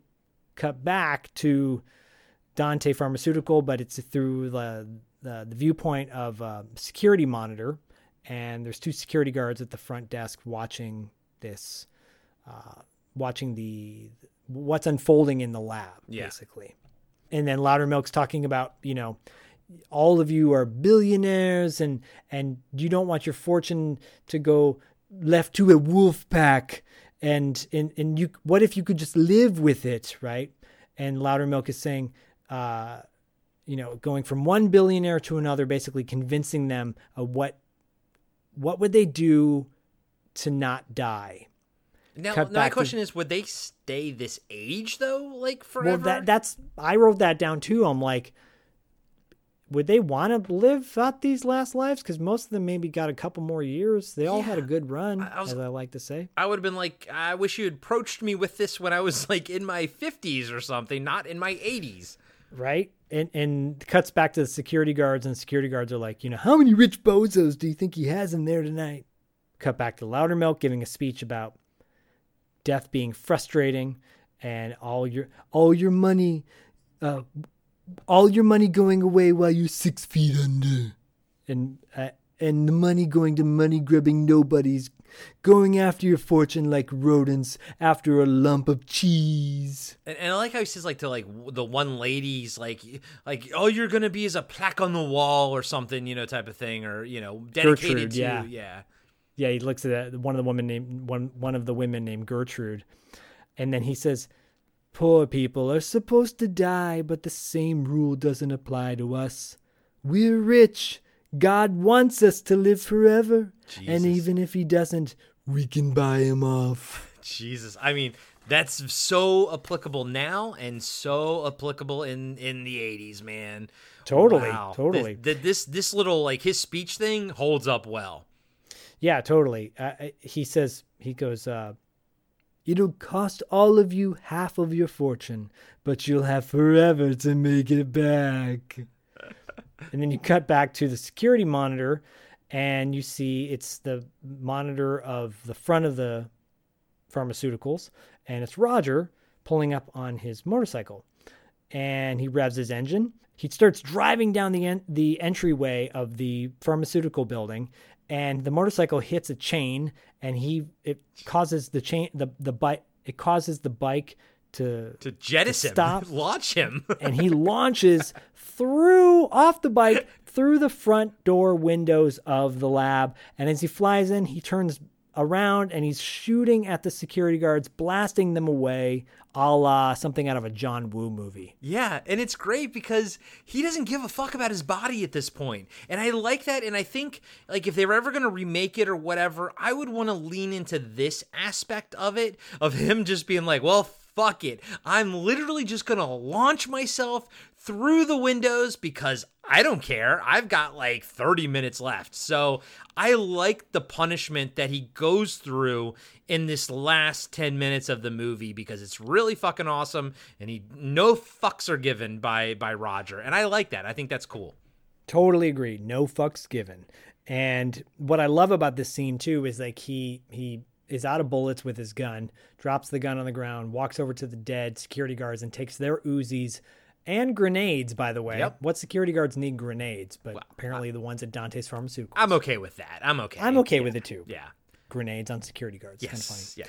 Yes. Cut back to Loudermilk trying to convince all these billionaires to buy life, you know. And one of the millionaires, Gertrude, asks, she's like, "What's your gimmick, Loudermilk?" And he goes, "No gimmick." And she goes, "Bullshit." Loudermilk says, "I know it sounds impossible, but I've planned a little demonstration." There's a body on the rejuvenation machine. And he says, "This man's been dead for hours." And then he has everyone come over to inspect the body. Cut back to Roger walking towards the lab, and there's a security guard reading another magazine. And he blasts him. He doesn't even he just fucking guns the fuck out of him. He's like, "Nope, that's it." Guns the hell out of that guy. That guy looked familiar to me. He's like thug number 2 in so many movies. Yeah, he was like an old stuntman type of thing. Yeah, exactly. Cut back to Loudermilk saying, "Now that you've seen him, let's see the little demonstration." And he asks McNabb to basically do the deed, turn the rejuvenation machine on. And McNabb starts like typing into the computer monitor, and he's like flailing his hands dramatically like he's a composer. It's really silly. It is. And lightning starts hitting the body. Cut back to Roger killing another security guard and out of nowhere. And then another security guard comes out from another, what do you call that? Like alcove. Yeah, I know what you mean. He just comes out from a corner. Yeah. And shoots Roger, which startles him. And this is quite possibly one of my favorite scenes in the movie. Me too. They start shooting each other with their Uzis, and they're just blasting each other back and forth. It is like something out of an airplane movie. That's what it would, or a Naked Gun. It's so good because they're also both like shaking from the bullet hits and everything. And I think in the documentary with the director, they show his original edit of it, and it was like a cut longer, like it was a minute longer. Not a minute, I'm sorry. It was like it was just a smidge longer. I like the way it actually was. Like, he was talking about how he wanted it to be longer because that's where the humor lies and the absurdity of it. I thought it was fine the way it is. I thought this little scene is perfect. And because he shoots that goon guy into the decompression chamber, fucking starts closing the door, throws a grenade in the door as it's closing, and then throws a couple bullets in there too. He's like, brr, there's like, just shoots a couple bullets in there. Why not? Fucking loved it. If the ambulance scene is my favorite, this is my second favorite in the movie. I think it's awesome. Yeah, this is my favorite. You can find a GIF of this online, by the way. It's really funny. Oh, and I'll post it for sure. I'm sure you will. Yeah, I love that. He's just like, one more shot just for shits and giggles. Like one more brr, just a couple. Yeah, it's fucking awesome. He opens up the door to the lab, and as the door opens to the lab, the grenade goes off, exploding the body that's inside, and body parts fly out, a la Big Trouble in Little China when one of the storms explodes. Yep. Yeah. Everyone in the room is looking stunned to see Roger. Roger looks around and he's like, "It's okay. Don't get up." And McNabb is yelling at Thule to go get him. Thule starts shooting an Uzi at Roger, and in the process, he's killing some of the billionaires. Yeah, I like that. I thought that was kind of cool. Like, not all of them die, just a couple, get gunned down. I was like, that's cool. I like that. But Thule killed them. Yeah, of course. And then he gets killed. Roger kills Thule. And he's like, "Told you not to get up." And then another security guard appears out of nowhere looking all this one looks zombified. All the other security guards up until this point did not look zombified, but this one did. Because even the one that he does the infinite bullets, like they both shoot each other, like that guy, I guess at this point you expect, okay, that guy's a zombie, obviously, but he didn't look like one. This guy has like sort of a Frankenstein face to him. Yeah, this one doesn't. This guy's just standing there shooting. Like a doofus, not even moving. He's just shooting the gun. And Roger's walking towards him, getting pelted and just like taking it all in. Meanwhile, most of the billionaires are the ones who are alive are leaving at this point. The security guard keeps shooting him until he runs out of bullets. And he tries to reload, but Roger grabs him and throws him into a bunch of electrical wires and kills him, which is kind of a weak kill. But, but it's also Roger throws him into the expertly crafted set design, which looks fantastic. True. He just electrocutes the guy, and it's kind of lame. That's true. You see Loudermilk like running towards the exit, scared, but then he kind of stops. Oof. And then begins. Oh, I hate everything about Loudermilk in this climax here, where he's standing in the doorway, just talking, Yes, I know it's not good. So because Roger reloads his gun and he starts walking towards McNabb, and Loudermilk asks, what does he want? What does he want? Why doesn't he die? And Roger's like, he goes, "Not you, old man. I want him. You're dead, McNabb, and you're even deader than I am. Yeah, see?" And McNabb says, "Oh, I don't think so." And he pulls back the black sheet of the body that's on the rejuvenation machine, and it's Doug. It's looking 100% better than he did from the fish tank. I was going to say, and it's a pristine looking Doug. He's all glazed up. Doug's eyes open. He hops off the machine, looking all ripped with his stomach sucked in. Roger goes, "Doug, you're alive." And I'm like, duh. Because this is what that machine does, of course, right?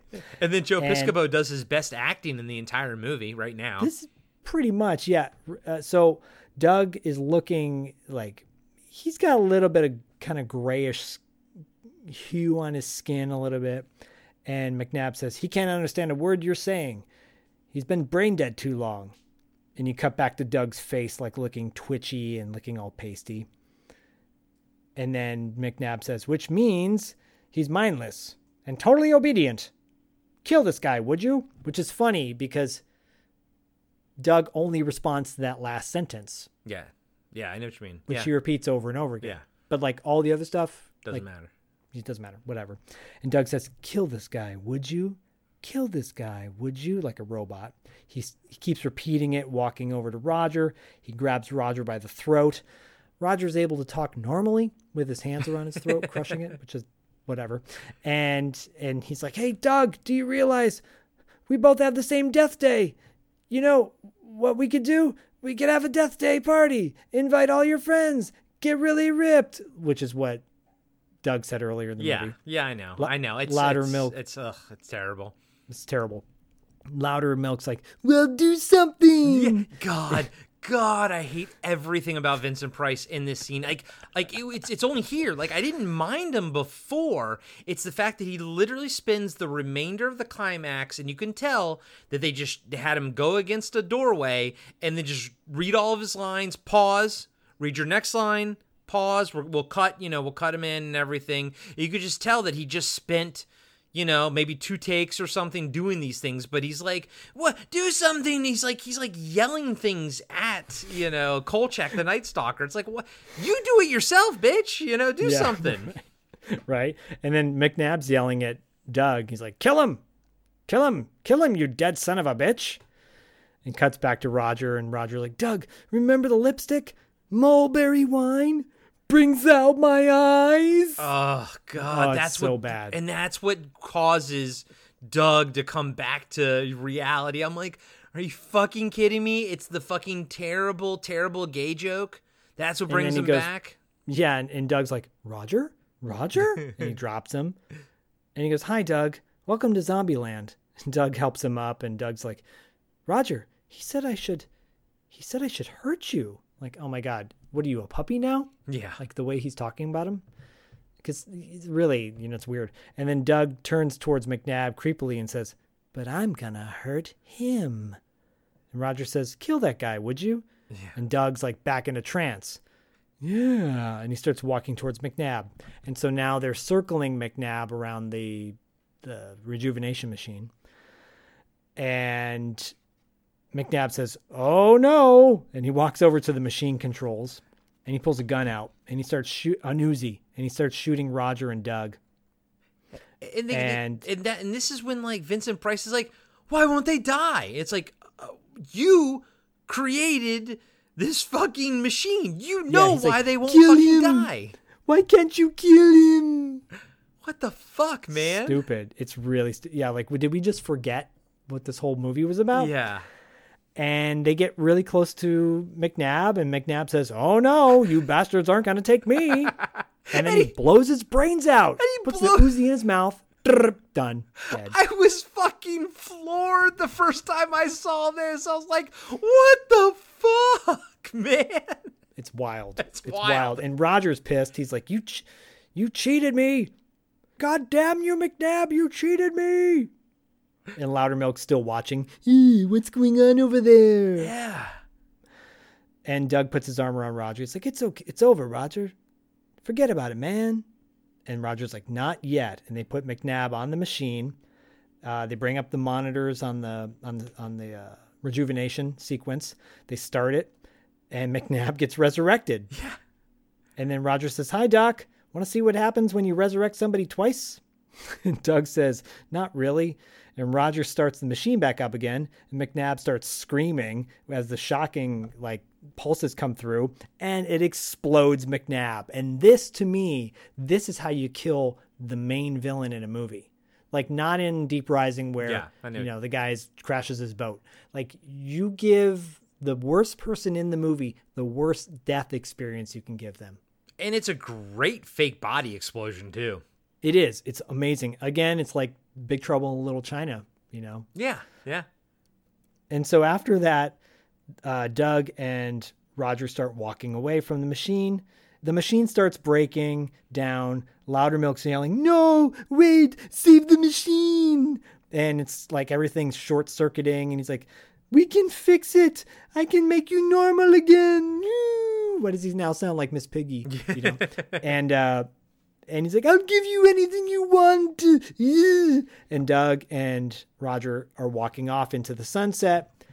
And he's like, money, power, eternal life, riches beyond your wildest dreams. Doug and Roger turn back around towards the machine. And he's like, just save the machine. And they look at each other. They smile. They put their Uzis back in the machine, point point their Uzis back at the machine, fire away, brrr, while they're both shaking, and Doug sucking in his stomach, and he's flexing out his chest, like super dramatically, like it's really ridiculous. Oh, there was a cool camera shot that was like the camera kind of falls over as everything's exploding. I was like, that's actually really cool. Good job. I like that shot. If that was not on accident, that was a great idea. Oh shit, the camera fell over. No, that's kind of cool. It actually looks kind of good. And Loudermilk's just screaming, and he's like cowering, still in that corner, you were saying. The same fucking doorway that he's been in for the past like 8 minutes. You know, it's ridiculous. And he's yelling, "No, wait, you don't have to do that. You'll live forever, forever." And it echoes as the camera kind of zooms back, right? From him as he's talking. And then, it zooms back, and then then there's an explosion, then it cuts close to his face. So you're just like, you know that he's blowing up in it, but they're not doing any effects on Vincent Price himself, you know? You get the sense that he's dead too. Yeah. Now Doug and Roger are leaving leaving the lab room, walking down the hallway from where they were in the beginning of the movie with Randy. And Doug comically says, "Man, Roger, you're a mess. I've seen Meatloaf that looks better than you." Okay. And Roger goes, "Well, you're not exactly the Forest Lawn poster child yourself, Doug." Like, a Forest Lawn poster child? Like, that's a cemetery. Okay. Sure. And he goes, "Hey, we really trashed their ass, didn't we?" And Doug says, "That's asses, Roger." "Hey, Raj, do you think we'll be reincarnated?" Roger says, "As what?" Doug says, "I don't know. Maybe you get a choice. You can be whatever you want." And Roger goes, "Oh, you mean like a statesman?" Who the fuck says statesman, by the way? He goes, "Or a president, or a prize-winning novelist?"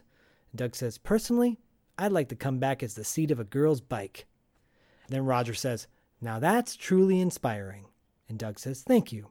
And Roger says, and they're walking into the light. Like, they're walking into the light. Yeah, which is cool. They're going to die. Yeah. You know? And honestly, I was talking to Bert about this, because he was asking me, he's like, do you take that literal? And I'm like, yeah.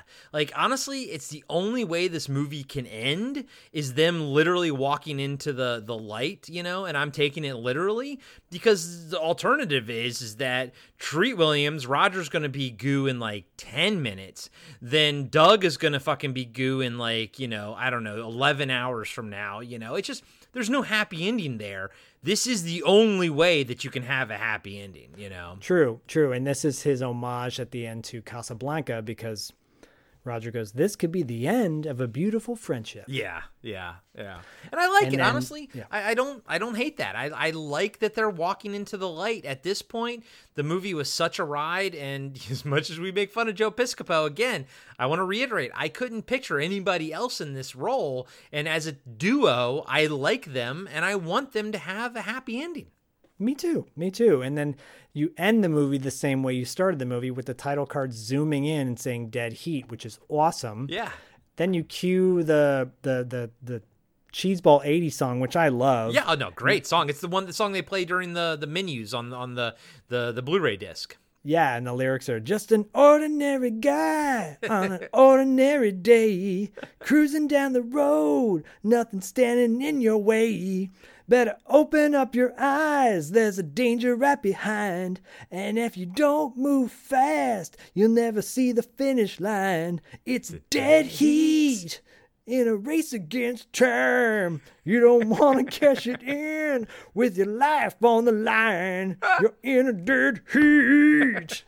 Dude, it's so good. Credits. It's up there, and good job, buddy. It's up there with Neon Slime and Bump in the Night on Witchboard, which is an awesome song as well. And this one's by fantastic. Kevin Tenney, by the way. Yeah. And Kevin Tenney listened to our breakdown, fun fact. Oh, that's freaking awesome. That's fantastic. I love that. I talked to him about it on Facebook. So okay. He was really proud of our breakdown. Oh, wow. That's first I'm hearing about it. That's awesome. I had no clue, but this song's great, man. This fucking movie's fucking awesome. Come on. We pulled a little riff track on this and kind of shat on some stuff, but for the most part, guys and gals, if you haven't seen it, you know, the stuff that we called out, weirdly, you probably won't even notice half of it. You know what I mean? Like, it'll just go by so fast. The movie's such a good time that you kind of don't notice half of the shit that's silly. It's there, you know what I mean? Like, repeated viewings will bring it to the surface and everything, but as like a fun film and what it does right, Dead Heat does more right than it does wrong. And honestly, anything wrong is usually in the script form or just a Joe Piscopo terrible fucking line or something. But other than that, it's a fucking blast, man. I'm so glad we reviewed it. You did a great job breaking it down, dude. Oh, thank you. This was so much fun. It's a fun movie, man. It's just a fun movie. Well, something so right can't be so wrong. Look, I totally get the place that people have for podcasts where they rip on something and goof on it the whole time. I think ripping on Pissed Off Capo is par for the course. Anybody can do that. And I think that the flaws we pointed out are genuine, like, yeah, they should have fixed that, or they should have tweaked that. I agree with you. It doesn't take away from the love I have of this movie. I think this movie is super fun as well. I love these 88-minute movies, Monster Squad and Trancers and this, and like there's countless others that we've done that are so tight, and I love that. I think that's great. And at the end of the day, it is this nice little homage to 50s noir and under the guise of like wacky horror films, in the same way that Monster Squad was a homage to Abbott and Costello meet Frankenstein. So I think it's great. It's unique. It's fresh. It's shit ton of fun. You will love it because Piscopo's so bad. That's what makes it enjoyable. Like for some reason, I mean, I fucking hate him. I fucking hate Joe Piscopo, and I'm sorry if we ever interview him. I'm sure he's a great guy. I'm sure he's really nice, but like, I fucking hate him in this movie. But at the same time, he is one of the reasons this movie is so much fun, because you love to fucking hate him in it. Yeah, I think that was the thing as a kid I wished was different, was my only takeaway. Forget about the continuity or plot being iffy at points. The only thing I wanted was them to be a little bit more serious, a little less jokey. Because Riggs and Murtaugh, both of them are cool. I mean, sort of in different ways, but like Murtaugh is like not cool, you know? It's just, you don't need Joe Piscopo to be always like that. And I'm with you. I think it just, for some reason as a kid, I just couldn't wrap my head around what they were trying to do with this movie, you know? And I do think that I probably would have gravitated to it more if like maybe another actor was in Doug's role or something like that. But I look at it as a 44-year-old man in 2022 looking for just escapism from, you know, World War III and all the other nightmares that we're, you know, currently existing with. And I see this movie and I'm like, but I think Joe Piscopo is perfect because he's perfectly terrible. You know what I mean? He is, and everybody does their job. There's so much fun to be had in this film, and flaws aside, it's got way more positives than negatives. So everybody, obviously, you know, we highly recommend you pick it up from Vinegar Syndrome, because that's basically the only way you can watch it right now, too. So, but hey, look. We had a wild ride. We basically doubled the runtime of this movie in our episode. And, but you know what, guys? You know what also is a fun ride? You know what is a fun ride? Is Cut Right, Seinfeld podcast. Oh, Corey. Buddy. Thank you. I actually had a good segue queued up for $2 late fee, but I'll take it. I'll take that. Thank you. So yeah, Cut Right, a Seinfeld podcast. Me and our pal Adam are tackling every single episode of Seinfeld from beginning to end, and we are halfway through season 8 right now, so we're almost at the end. But we're also tackling Curb Your Enthusiasm on the Cartwright Patreon as well. So it's a lot of fun. I love me some Seinfeld. I know Zach does too. It's interesting because Zach and I don't talk much Seinfeld, but he likes it as well, and we're all big Seinfeld fans here. But you know what else I'm a fan of? What do you know? What else are you a fan of? I'm a fan of $2 late fee, baby. What I know martial arts madness, by the time we're listening to this, will probably be wrapping up. So, because we're about at the end of March, but can you give us any sort of sneak peek, any preview as to what you guys have planned on for April, maybe, or for the Patreon, $2 late fee Patreon? Yeah. We just wrapped up our martial arts madness with an interview with Don the Dragon Wilson, who is a legendary martial artist and actor. He joined us live in studio, but then we did an audio version, which has some fun little clips from some of his movies, which is worth checking out as well. And it's inspiring. People keep talking about our interview with Jeff Speakman, The Perfect Weapon. I've gotten more comments from people recently saying that it brought tears to their eyes, inspiring, gratitude. So it's a really uplifting interview. But we've got an upcoming interview with an actor named Nestor Serrano. And many of you who listen to our show will know that Nestor Serrano was in the first show that I brought to TV Obscura, The Hat Squad. The Hat Squad. Yeah, I know him. He's Chooch. He's the Chooch man. Yeah, so, he's been in a bunch of stuff. That's awesome. He's been in a bunch of stuff. We are going to be covering the movie Hanging with the Homeboys, which is a very underrated and little known indie film from the early 90s. If you've never seen it, check it out. And that doesn't surprise me that the interview with Jeff Speakman got so deep. We've been getting a bunch of positive responses to our Rob Paulson interview that we did. And obviously the connective tissue is that Zach, is on both of those interviews. And, I take all of my interviewing cues from Zach. And he's just damn good at kind of just talking, just keeping the conversation going and really digging in with people. So, if you like our interviews on Pad, obviously go check out the $2 late fee interviews, because Zach's on both of them. And I think both of them they're good. I think it's you, buddy. And I know Dustin does a great job, and I know I do a great job, but you're the backbone to those interviews. And I'm really impressed with what you're able to pull out of these people. Well, I promise you I will not be pronouncing sulfathiazole. Hey, I did it without stumbling. Holy shit. It literally, wow. I watched it happen. It just flowed out of his mouth. And even Zach looked at the camera like, oh my God, I just did it. Because the episode's over. That's why. It's over. It's wild. That's it, guys. We're done. This is it. Bye. I appreciate it, man. This is our family. This is our family. And speaking of families, check out the whole BFOP network family. Yeah. Talking Back. Action, Blast from Our Past, Throwback Trivia Takedown, all those guys. And yeah, man, it's a great time. I love being a part of this family. I love our extended family.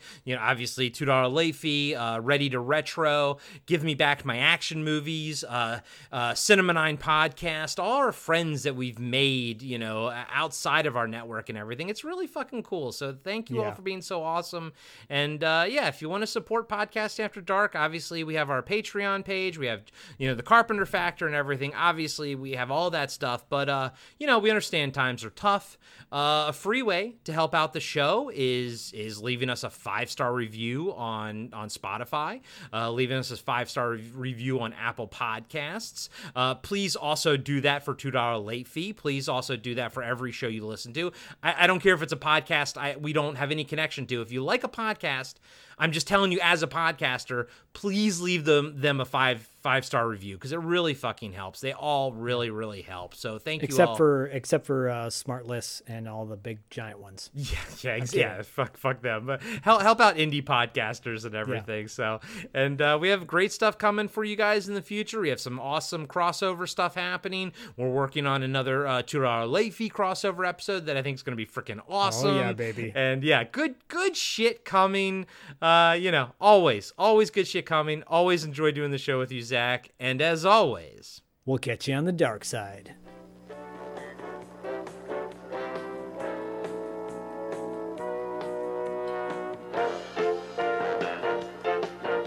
Be sure to subscribe to Podcasting After Dark and give us a 5-star rating on iTunes. Support Podcasting After Dark on Patreon.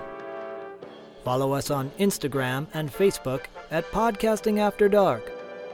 And visit us next time for another installment of Podcasting After Dark with Corey Stevenson and Zach Schaefer.